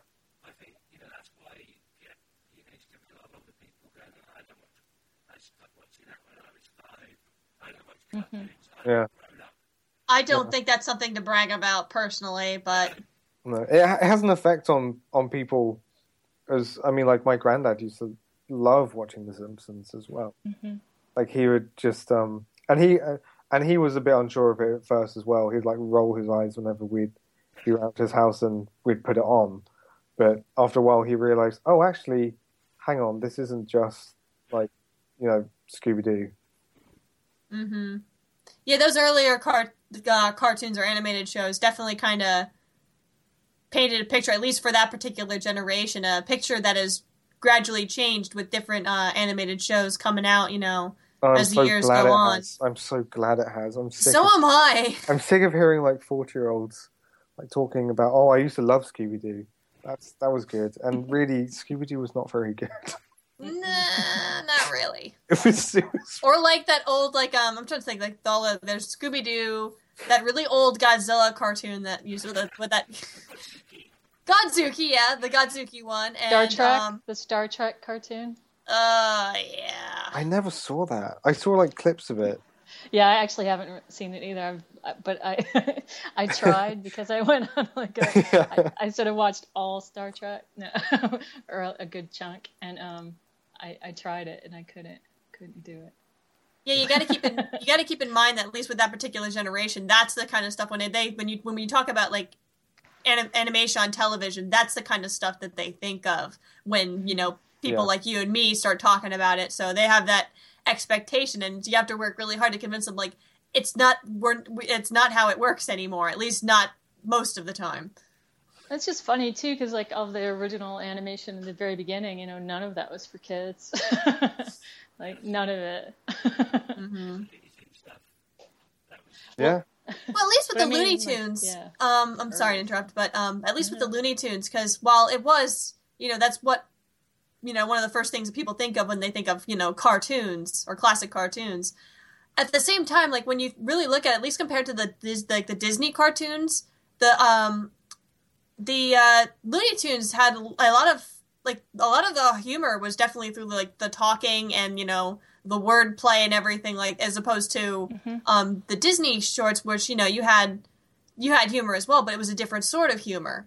It was more like you had the slapstick and and stuff like that, but it was mostly of the I don't know, for some reason I got the idea that the Looney Tunes humor just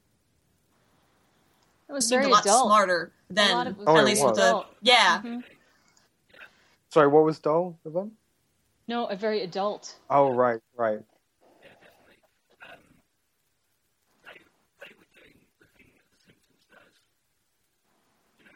Yeah. 50, 60 years ago, where they were making jokes for the adults that were over the kids, but kids could enjoy it as well, because lots of early to address. And,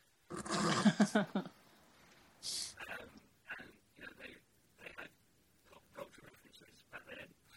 Mm-hmm. Yeah. Now we go, what? I don't know what that means. Well, actually, Sesame Street still does that. I mean, that's not so much in animation necessarily, but with the puppets, there's like a whole series of parodies and spoofs that they do. So good.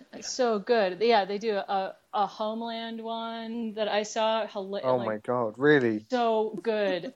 I'll Game of Chairs.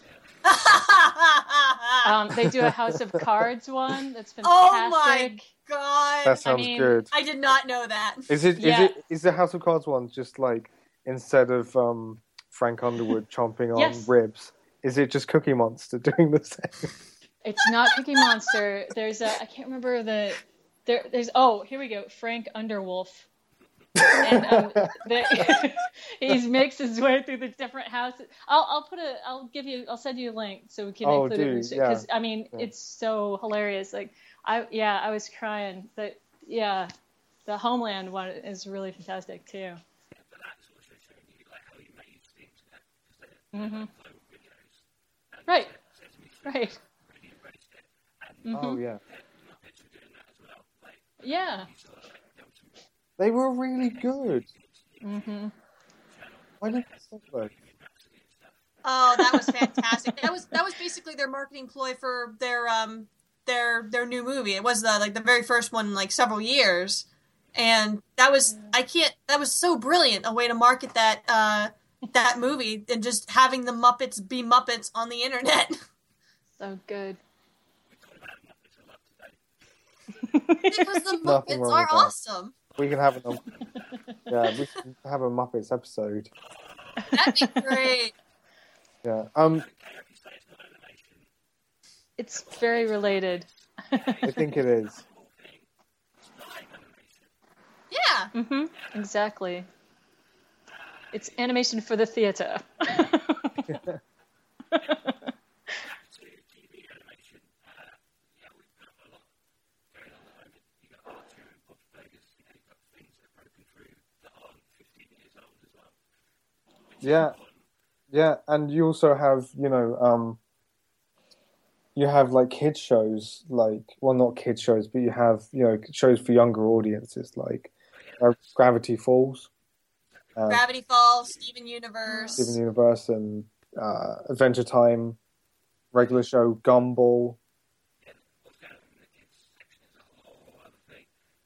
It's a bit of a mixed bag because I've seen some of those shows, like, and I appreciate them, but then there are some that I look at least I look at the trailers for them, and I just kind of cock my head like, what in the world are they thinking? But you know what? That's really cool. That's really cool that there's something that's not for you, and there's plenty of stuff that is for you. That is true. I do appreciate having the opportunity to choose between what I enjoy to watch and what I don't want to watch. I'm kind of like thinking of that Malcolm Gladwell. There's like a Malcolm Gladwell TED Talk where he's talking about what choice means, and he tells this story about, ragu, the like pasta sauce. He tells a story about like how ragu were trying to create the perfect pasta sauce, and they had all these variations of like chunky, really smooth, like kind of spicy, really, really tomatoey. And they realized, to cut a long story short, they realized there is no such thing as the perfect pasta sauce. There is only the perfect pasta sauce for you. So you're making me really hungry right now, just want to know. So they made every variety of pasta sauce. So people who wanted really chunky could get extra chunky, and the people who wanted kind of spicy could have kind of spicy. And I was reminded of that when you were describing, Rachel, like your reaction to watching trailers for animated shows that were not your kind of thing. Yeah, like what was this one show? Was I think it was either the regular show. I didn't really get attached to that show very much, and there was this other Nickelodeon program, Simon and Krieg, I think was the name of it, and it looked so kind of. There was a guy. It's a show about a guy, and apparently he has a snake that also comes out of his pants. I don't. It looked really, really strange. A what? A snake? This was aired on Nickelodeon. I kid you not. Sounds like a creepy uncle. Yeah, I'm not even kidding. I think I could be wrong, but I think it stole Legend of Korra's spot on Nickelodeon for a while when it. Which I'm like, I kind of just had to sit there and just like put my hand on my forehead because I just shake my head like, no, Nickelodeon, don't do this. The whole thing that happened with Legend of Korra, I loved because it was just a classic case of you don't understand your audience, do you? The audience is like saying, yeah, what this is going towards that you're not so keen on because it's not like everything else is what we're really into. And I think, like you were saying, the way how people interact, the way how audiences interact with what's being made has changed. And creators are really aware of doing things for fans and, like having their finger on that button. Yeah, case in point, My Little Pony and the craze that's become. Bronies. Hey. The bronies. It's so. I saw a clip of like a convention panel where they had the voice. Yeah, fedoras and cargo shorts, and but they the voice actors were doing this panel, and they were just not willing to answer these really creepy questions that these fans, who were most of the people who were there were like bronies.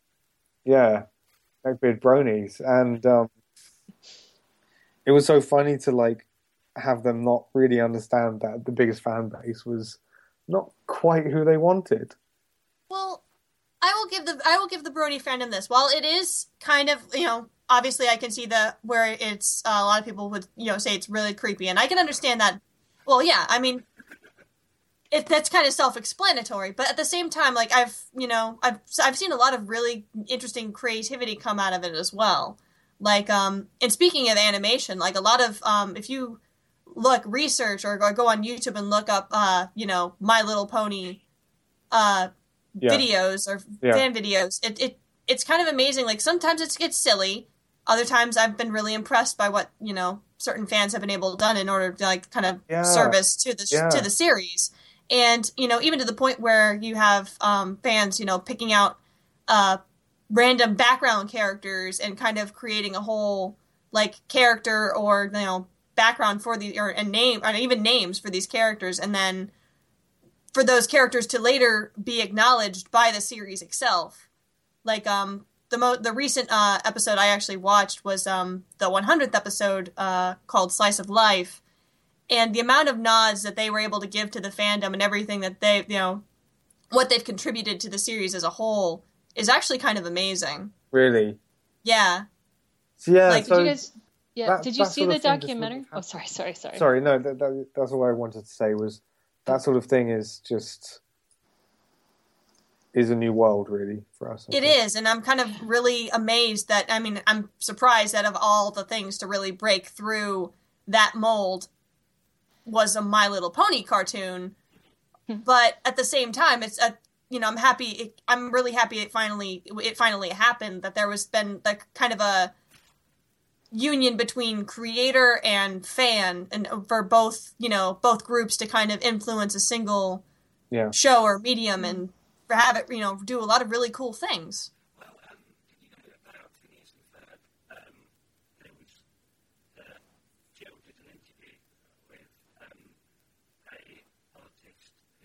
Oh, right, yeah, I saw that article. Yeah, she started off drawing like versions of Finnish who've grown up by span off, and they ended up making an episode that she was like brought on as the designer. Mm-hmm. Oh, nice. Stuff like that, like where the creators are like really interactive with the community, and especially like the creative people in the community, and it's amazing. And it's gone far beyond like just the kid audience, because a lot of these things are stuff that's on Disney XD or on Cartoon Network or whatever. Yeah. This whole community. Yeah. It's one thing about the current industry that's pretty amazing, I think. Another really big moment for me was when Masaki Yuasa did Kick Heart.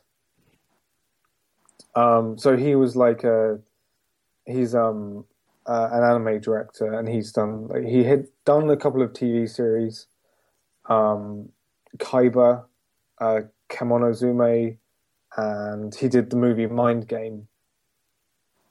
But basically he wanted to make this short film, and he got it funded on Kickstarter because there was no other funding to do it with. And for me, that was like a really big moment where, all right, these creators who I want to see their stuff, I'm able to say, literally, here's my money. Go and make something. And they're able to do that. And, they don't have things like funding bodies or sponsors like standing in the way of like creativity. Yeah. I did.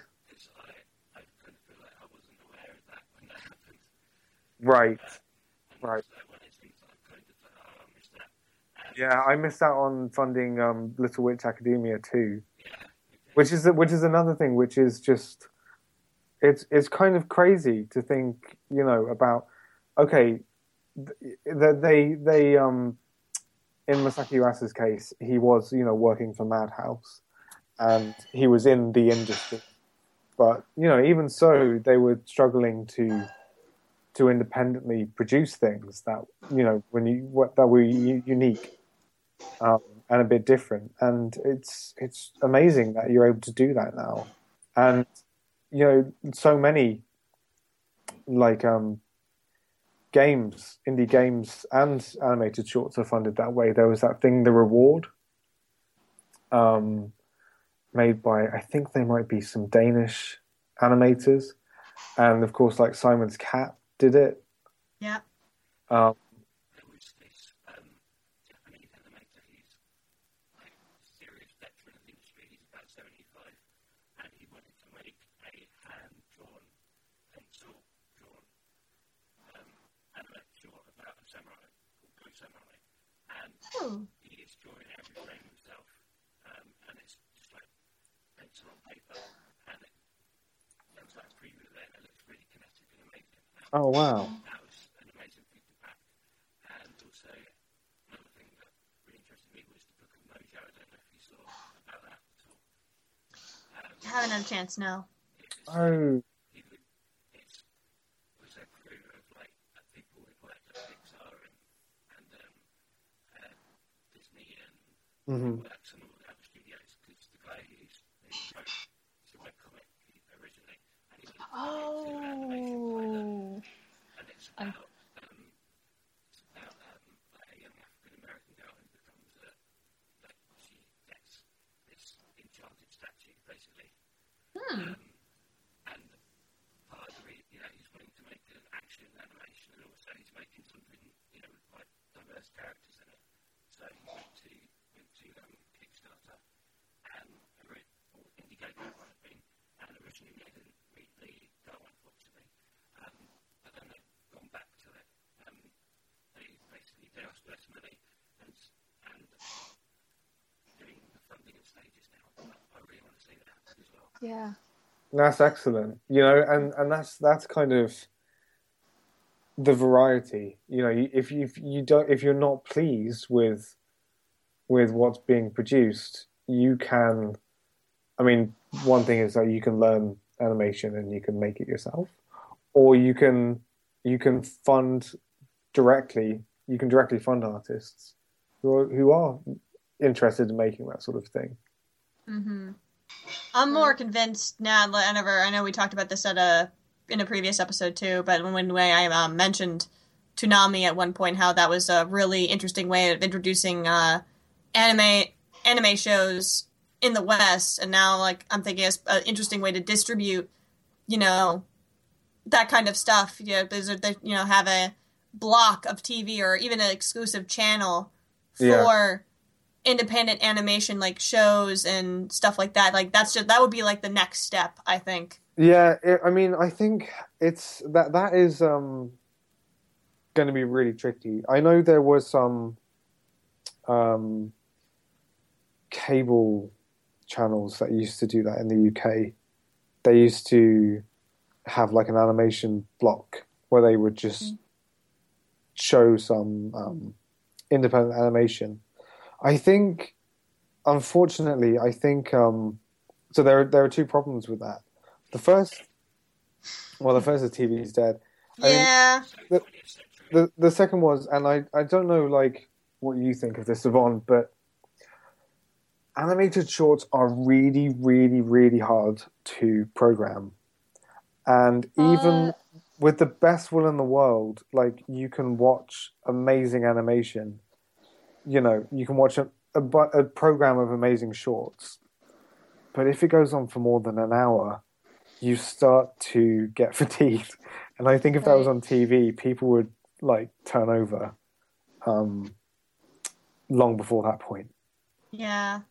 I guess so I think the internet's a really good thing for, sharing shorts. Well, that's because, what the internet's all about. I mean, because it's of just people's diminishing attention spans. It's like late night TV, right? Is sort of, like bits and pieces the next morning. No one's really watching it on television. I mean, an animated short sort of take the same amount of time. I mean, I definitely think there's room for shorts to be programmed. Like we touched on this before in an earlier podcast. To have animated shorts sort of before feature films. I think there's plenty of room for that. Mm-hmm. You mean live action features? Any feature, yeah. Yeah. Yeah, kind of like back in the I forget which decade it was, but when they would always have a cartoon before an actual film. Like they would have a news report, then a cartoon, then the actual movie. I mean, right.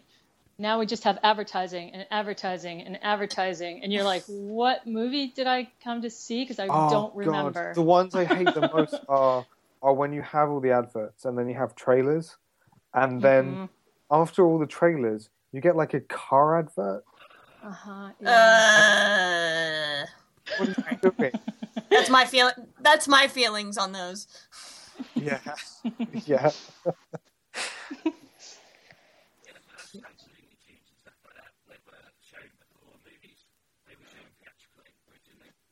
Yeah. That would be fantastic.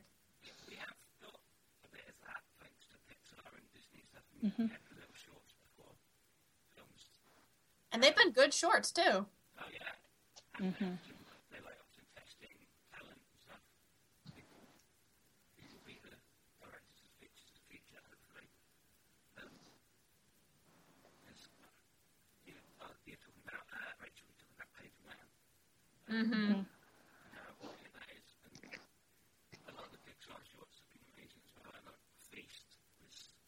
Oh yeah, that was great. Oh, it was adorable. And Patrick Osborne, who made Feast, is now directing a feature. I think, is that right? At Paramount, maybe I might have got that wrong. Yeah, there was also the one short that I think it was actually before Frozen that I thought was really, really interesting, or at least it was a good homage to like the really classic Disney cartoons. Was Get a Horse. That was a very unique blend of styles, I think, with having you had the 2D and the behind the movie screen, and then they come out of the movie screen, and then you've got the kind of like a new world, new style of animation. And having to switch constantly between the two with all the characters running in and out. It was fantastic, and I would love to see more of that.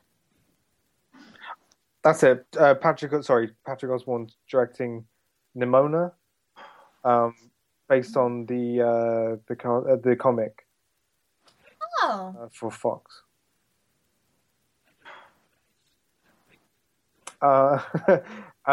There's a comic called Nimona by, oh my goodness, I think it's the same Noel Stevenson who did yeah.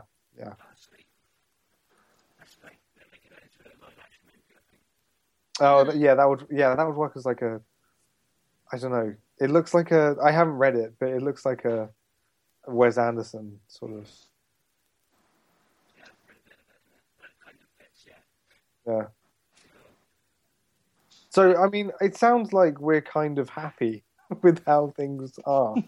Like yeah, I mean, because for every Minions, you get the Song of the Sea, right? And then even if you're not satisfied with that, you can jump on to Crunchyroll to get your fix of anime, or go on Vimeo and check out a bunch of independent shorts.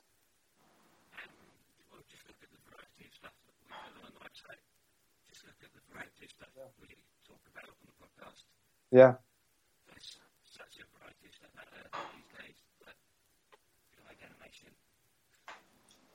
Sure. I mean, I think maybe the one point at which I would say maybe we're not in a golden age, and I'm not sure if this age will ever really happen, but the sort of thing that where animation is not seen as a genre in mainstream movie circles, where there isn't like this expectation for everything to be funny, or for everything to be kid friendly, or for everything to be designed a particular way.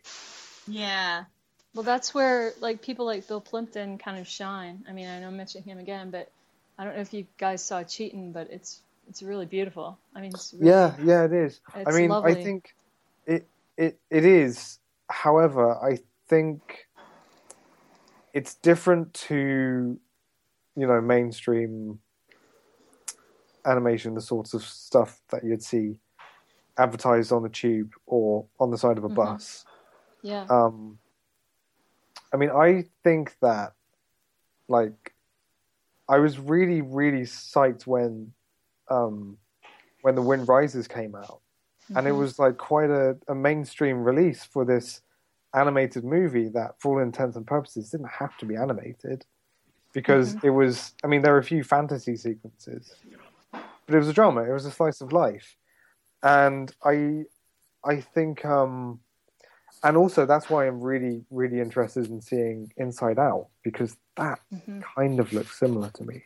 Where... Yeah, it from my point, since I've already seen the movie, it kind of is when you're talking about it, at least just a little bit, because I mean you've got the stuff going on in the girl's head, but outside of that, there's really nothing too much left to the imagination. It's a girl living her life, in a new place. Yeah, and so I mean, I think I would say the only place that is lacking really is just mainstream movies, where if you're going to see an animated movie, like sometimes I do it on my own. Sometimes I saw Arrietty on my own, and I got funny looks because it's a cartoon, whereas because you didn't go in with a child attached to you, right? Yeah, yeah. So I guess my question is, maybe, will that ever change? I certainly hope so, because I mean, I think it all depends on like what kind of subject matters or what kind of stories that animated films and shows of the future attempt to tackle or attempt to try and tell a story that is more oriented for adults. I mean, anime's kind of done that already, but that's still kind of like a niche thing with only so many people getting into it, and there's still plenty of individuals, especially the older generations, who still look at any kind of animation and still just get in the back of their minds, they're still thinking of those old cartoons, which really weren't all that great, and they go in with those expectations, and that colors their whole experience. Yeah. Also, you can fall into the trap of going, let's make this adult, and then getting something that actually ends up feeling quite juvenile. Yeah. Like, lots of anime does that, where it's just like, oh, let's just stick in some boobs and a decapitation. That does not make it. Yeah, exactly.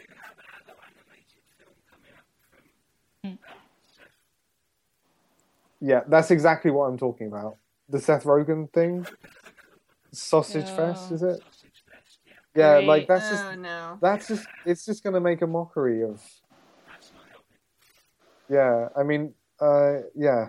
But I mean, there are adult audiences for all this stuff, and they're growing all the time for comic books, and then now you can read comic books on your iPad, and it's fantastic. It really, really is. Like, I was never really big into comics, but except for a couple of like indie things, and then someone turned me on to like the Walking Dead comics, and however you feel about those, like it's so cool because like each panel pops up, it's like you're looking at a storyboard, very detailed storyboard.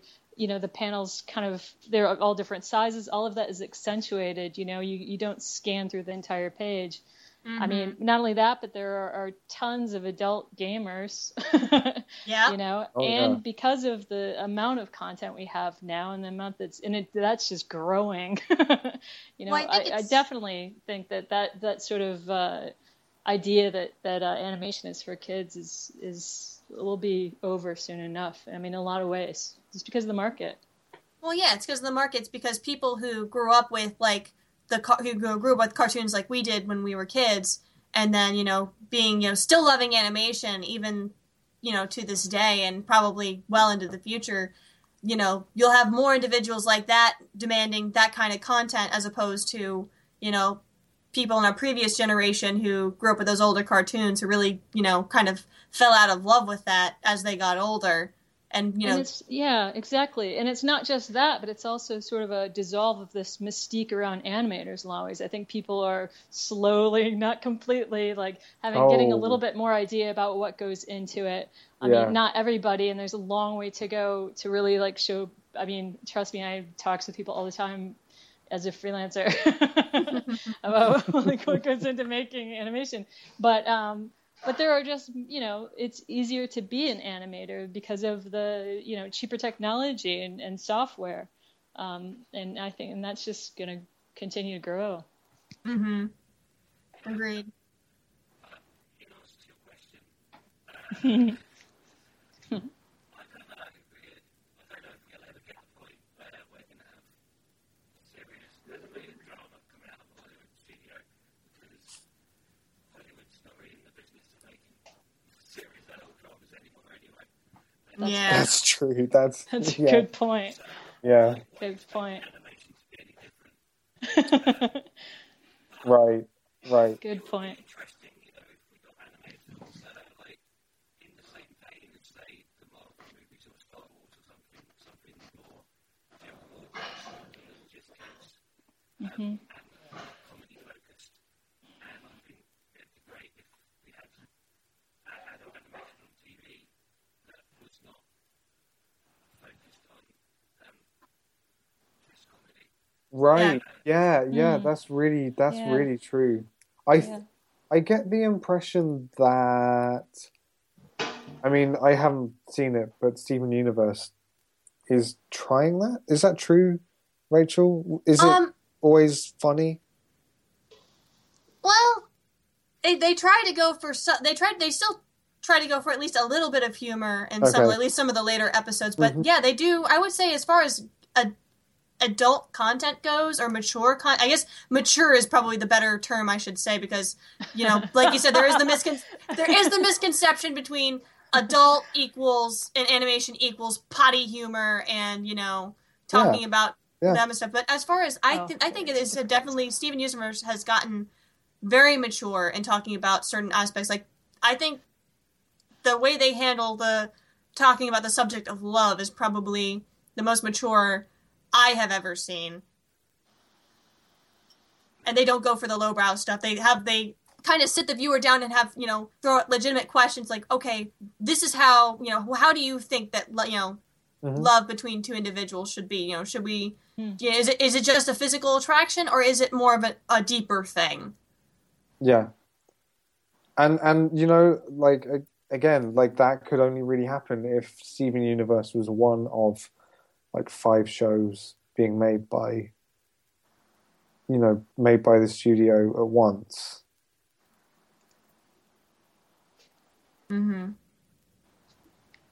Because it's filling it's filling a gap in variety, and the more things that are being produced, the more gaps will become apparent, and the more things hopefully will fill them.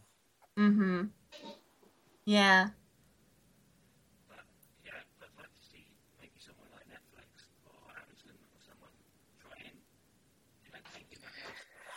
Yeah, I can't think how that would be done. I mean, I think the place that would come from is probably superhero things, like a maybe based on like an indie comic or something. Right.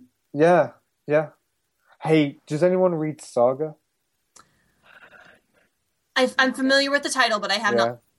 I think that would work as a series, because it's really, it's funny. It's got funny moments, and it's, everyone's swearing the whole time, and it's quite vulgar. But the characters, the main story is quite serious.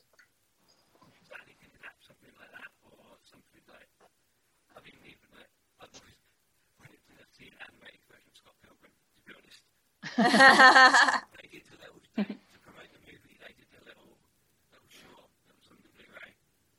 Yeah. In the style, and it was so damn cool. Nice. I want to see a whole series like that, or even if they did something in the vein of Walking Dead, type, one of those kind of comics, and adapted that. I think, something that's already got a following. I think that's possibly the way to go. Yeah.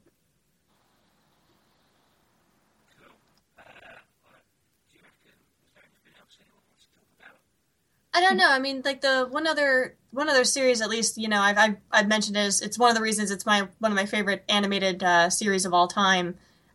Avatar: The Last Airbender, the original. I mean, I would argue, for the first 3 seasons, and of course, even a bit of Korra. I think that's another I don't know if it quite reached that point because it was still aired on Nickelodeon, so it was still mainly had a younger audience, but at the same time it handled a lot of different story ideas, or it had a story where I thought whether you're kid, teenager, adult, you could still get into it. Like that's one of the only show that I've actually shared with my family as a whole, and not a single one of them's hated it, or just, got that, colored vision of like, oh, this is a cartoon, or, oh, this is just for kids kind of thing. Nice. So yeah, that's like, that was, at least that show in particular, at least could have, hopefully has broken some kind of mold, at least to maybe hopefully encourage someone else later along the way to kind of say, oh, we can do an original animated series that, that has a good balance between humor, drama, and all the other stuff that makes good entertainment. Okay, here's an idea. Netflix go to the creator of Avatar and Korra and says, here's loads of money, make a animated series without the constraints on a children's channel. Yes, please. Please make that happen. Yeah. Right there. That'll happen. I think that'll happen. It's one of those things where I basically just reach into my pocket and go, shut up and take my money. So in many ways, I think we've maybe barely scratched the surface, but because animation is such... We didn't mention preschool, which is a big world in itself. Yeah, but I'm more over that. I've seen a lot of that recently. I've seen as much as I want to see from Okay. So okay. Okay. I think we pretty much covered it as much as we can in the time that we Sure. had. Sure. I think if anyone listening has any thoughts or anything else they want to add, then get in touch, because I think Let us know. This is a subject that we'd have to talk about. Yeah, and it's a conversation that's bigger than one episode.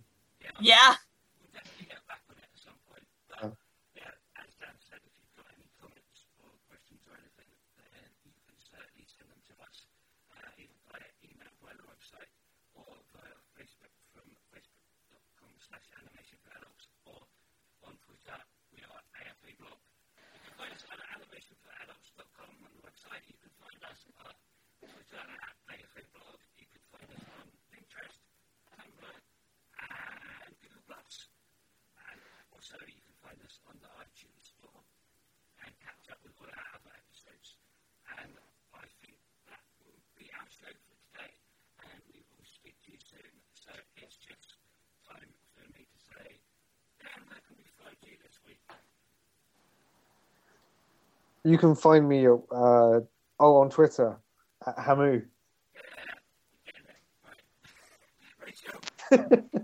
You can bug me on Twitter at Rachel Ward at Fail2Ninja. I'm on Twitter at Eisner_Inc.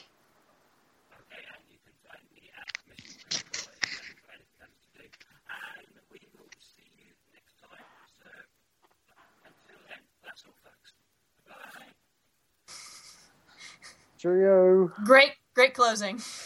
Very good. That's all, folks. I know, it's awesome.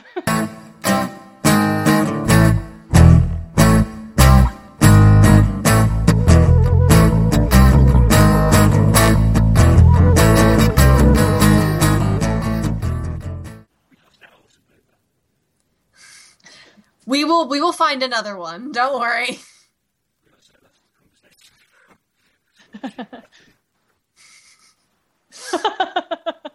Damn. The sights and sounds and smells and tastes are shot.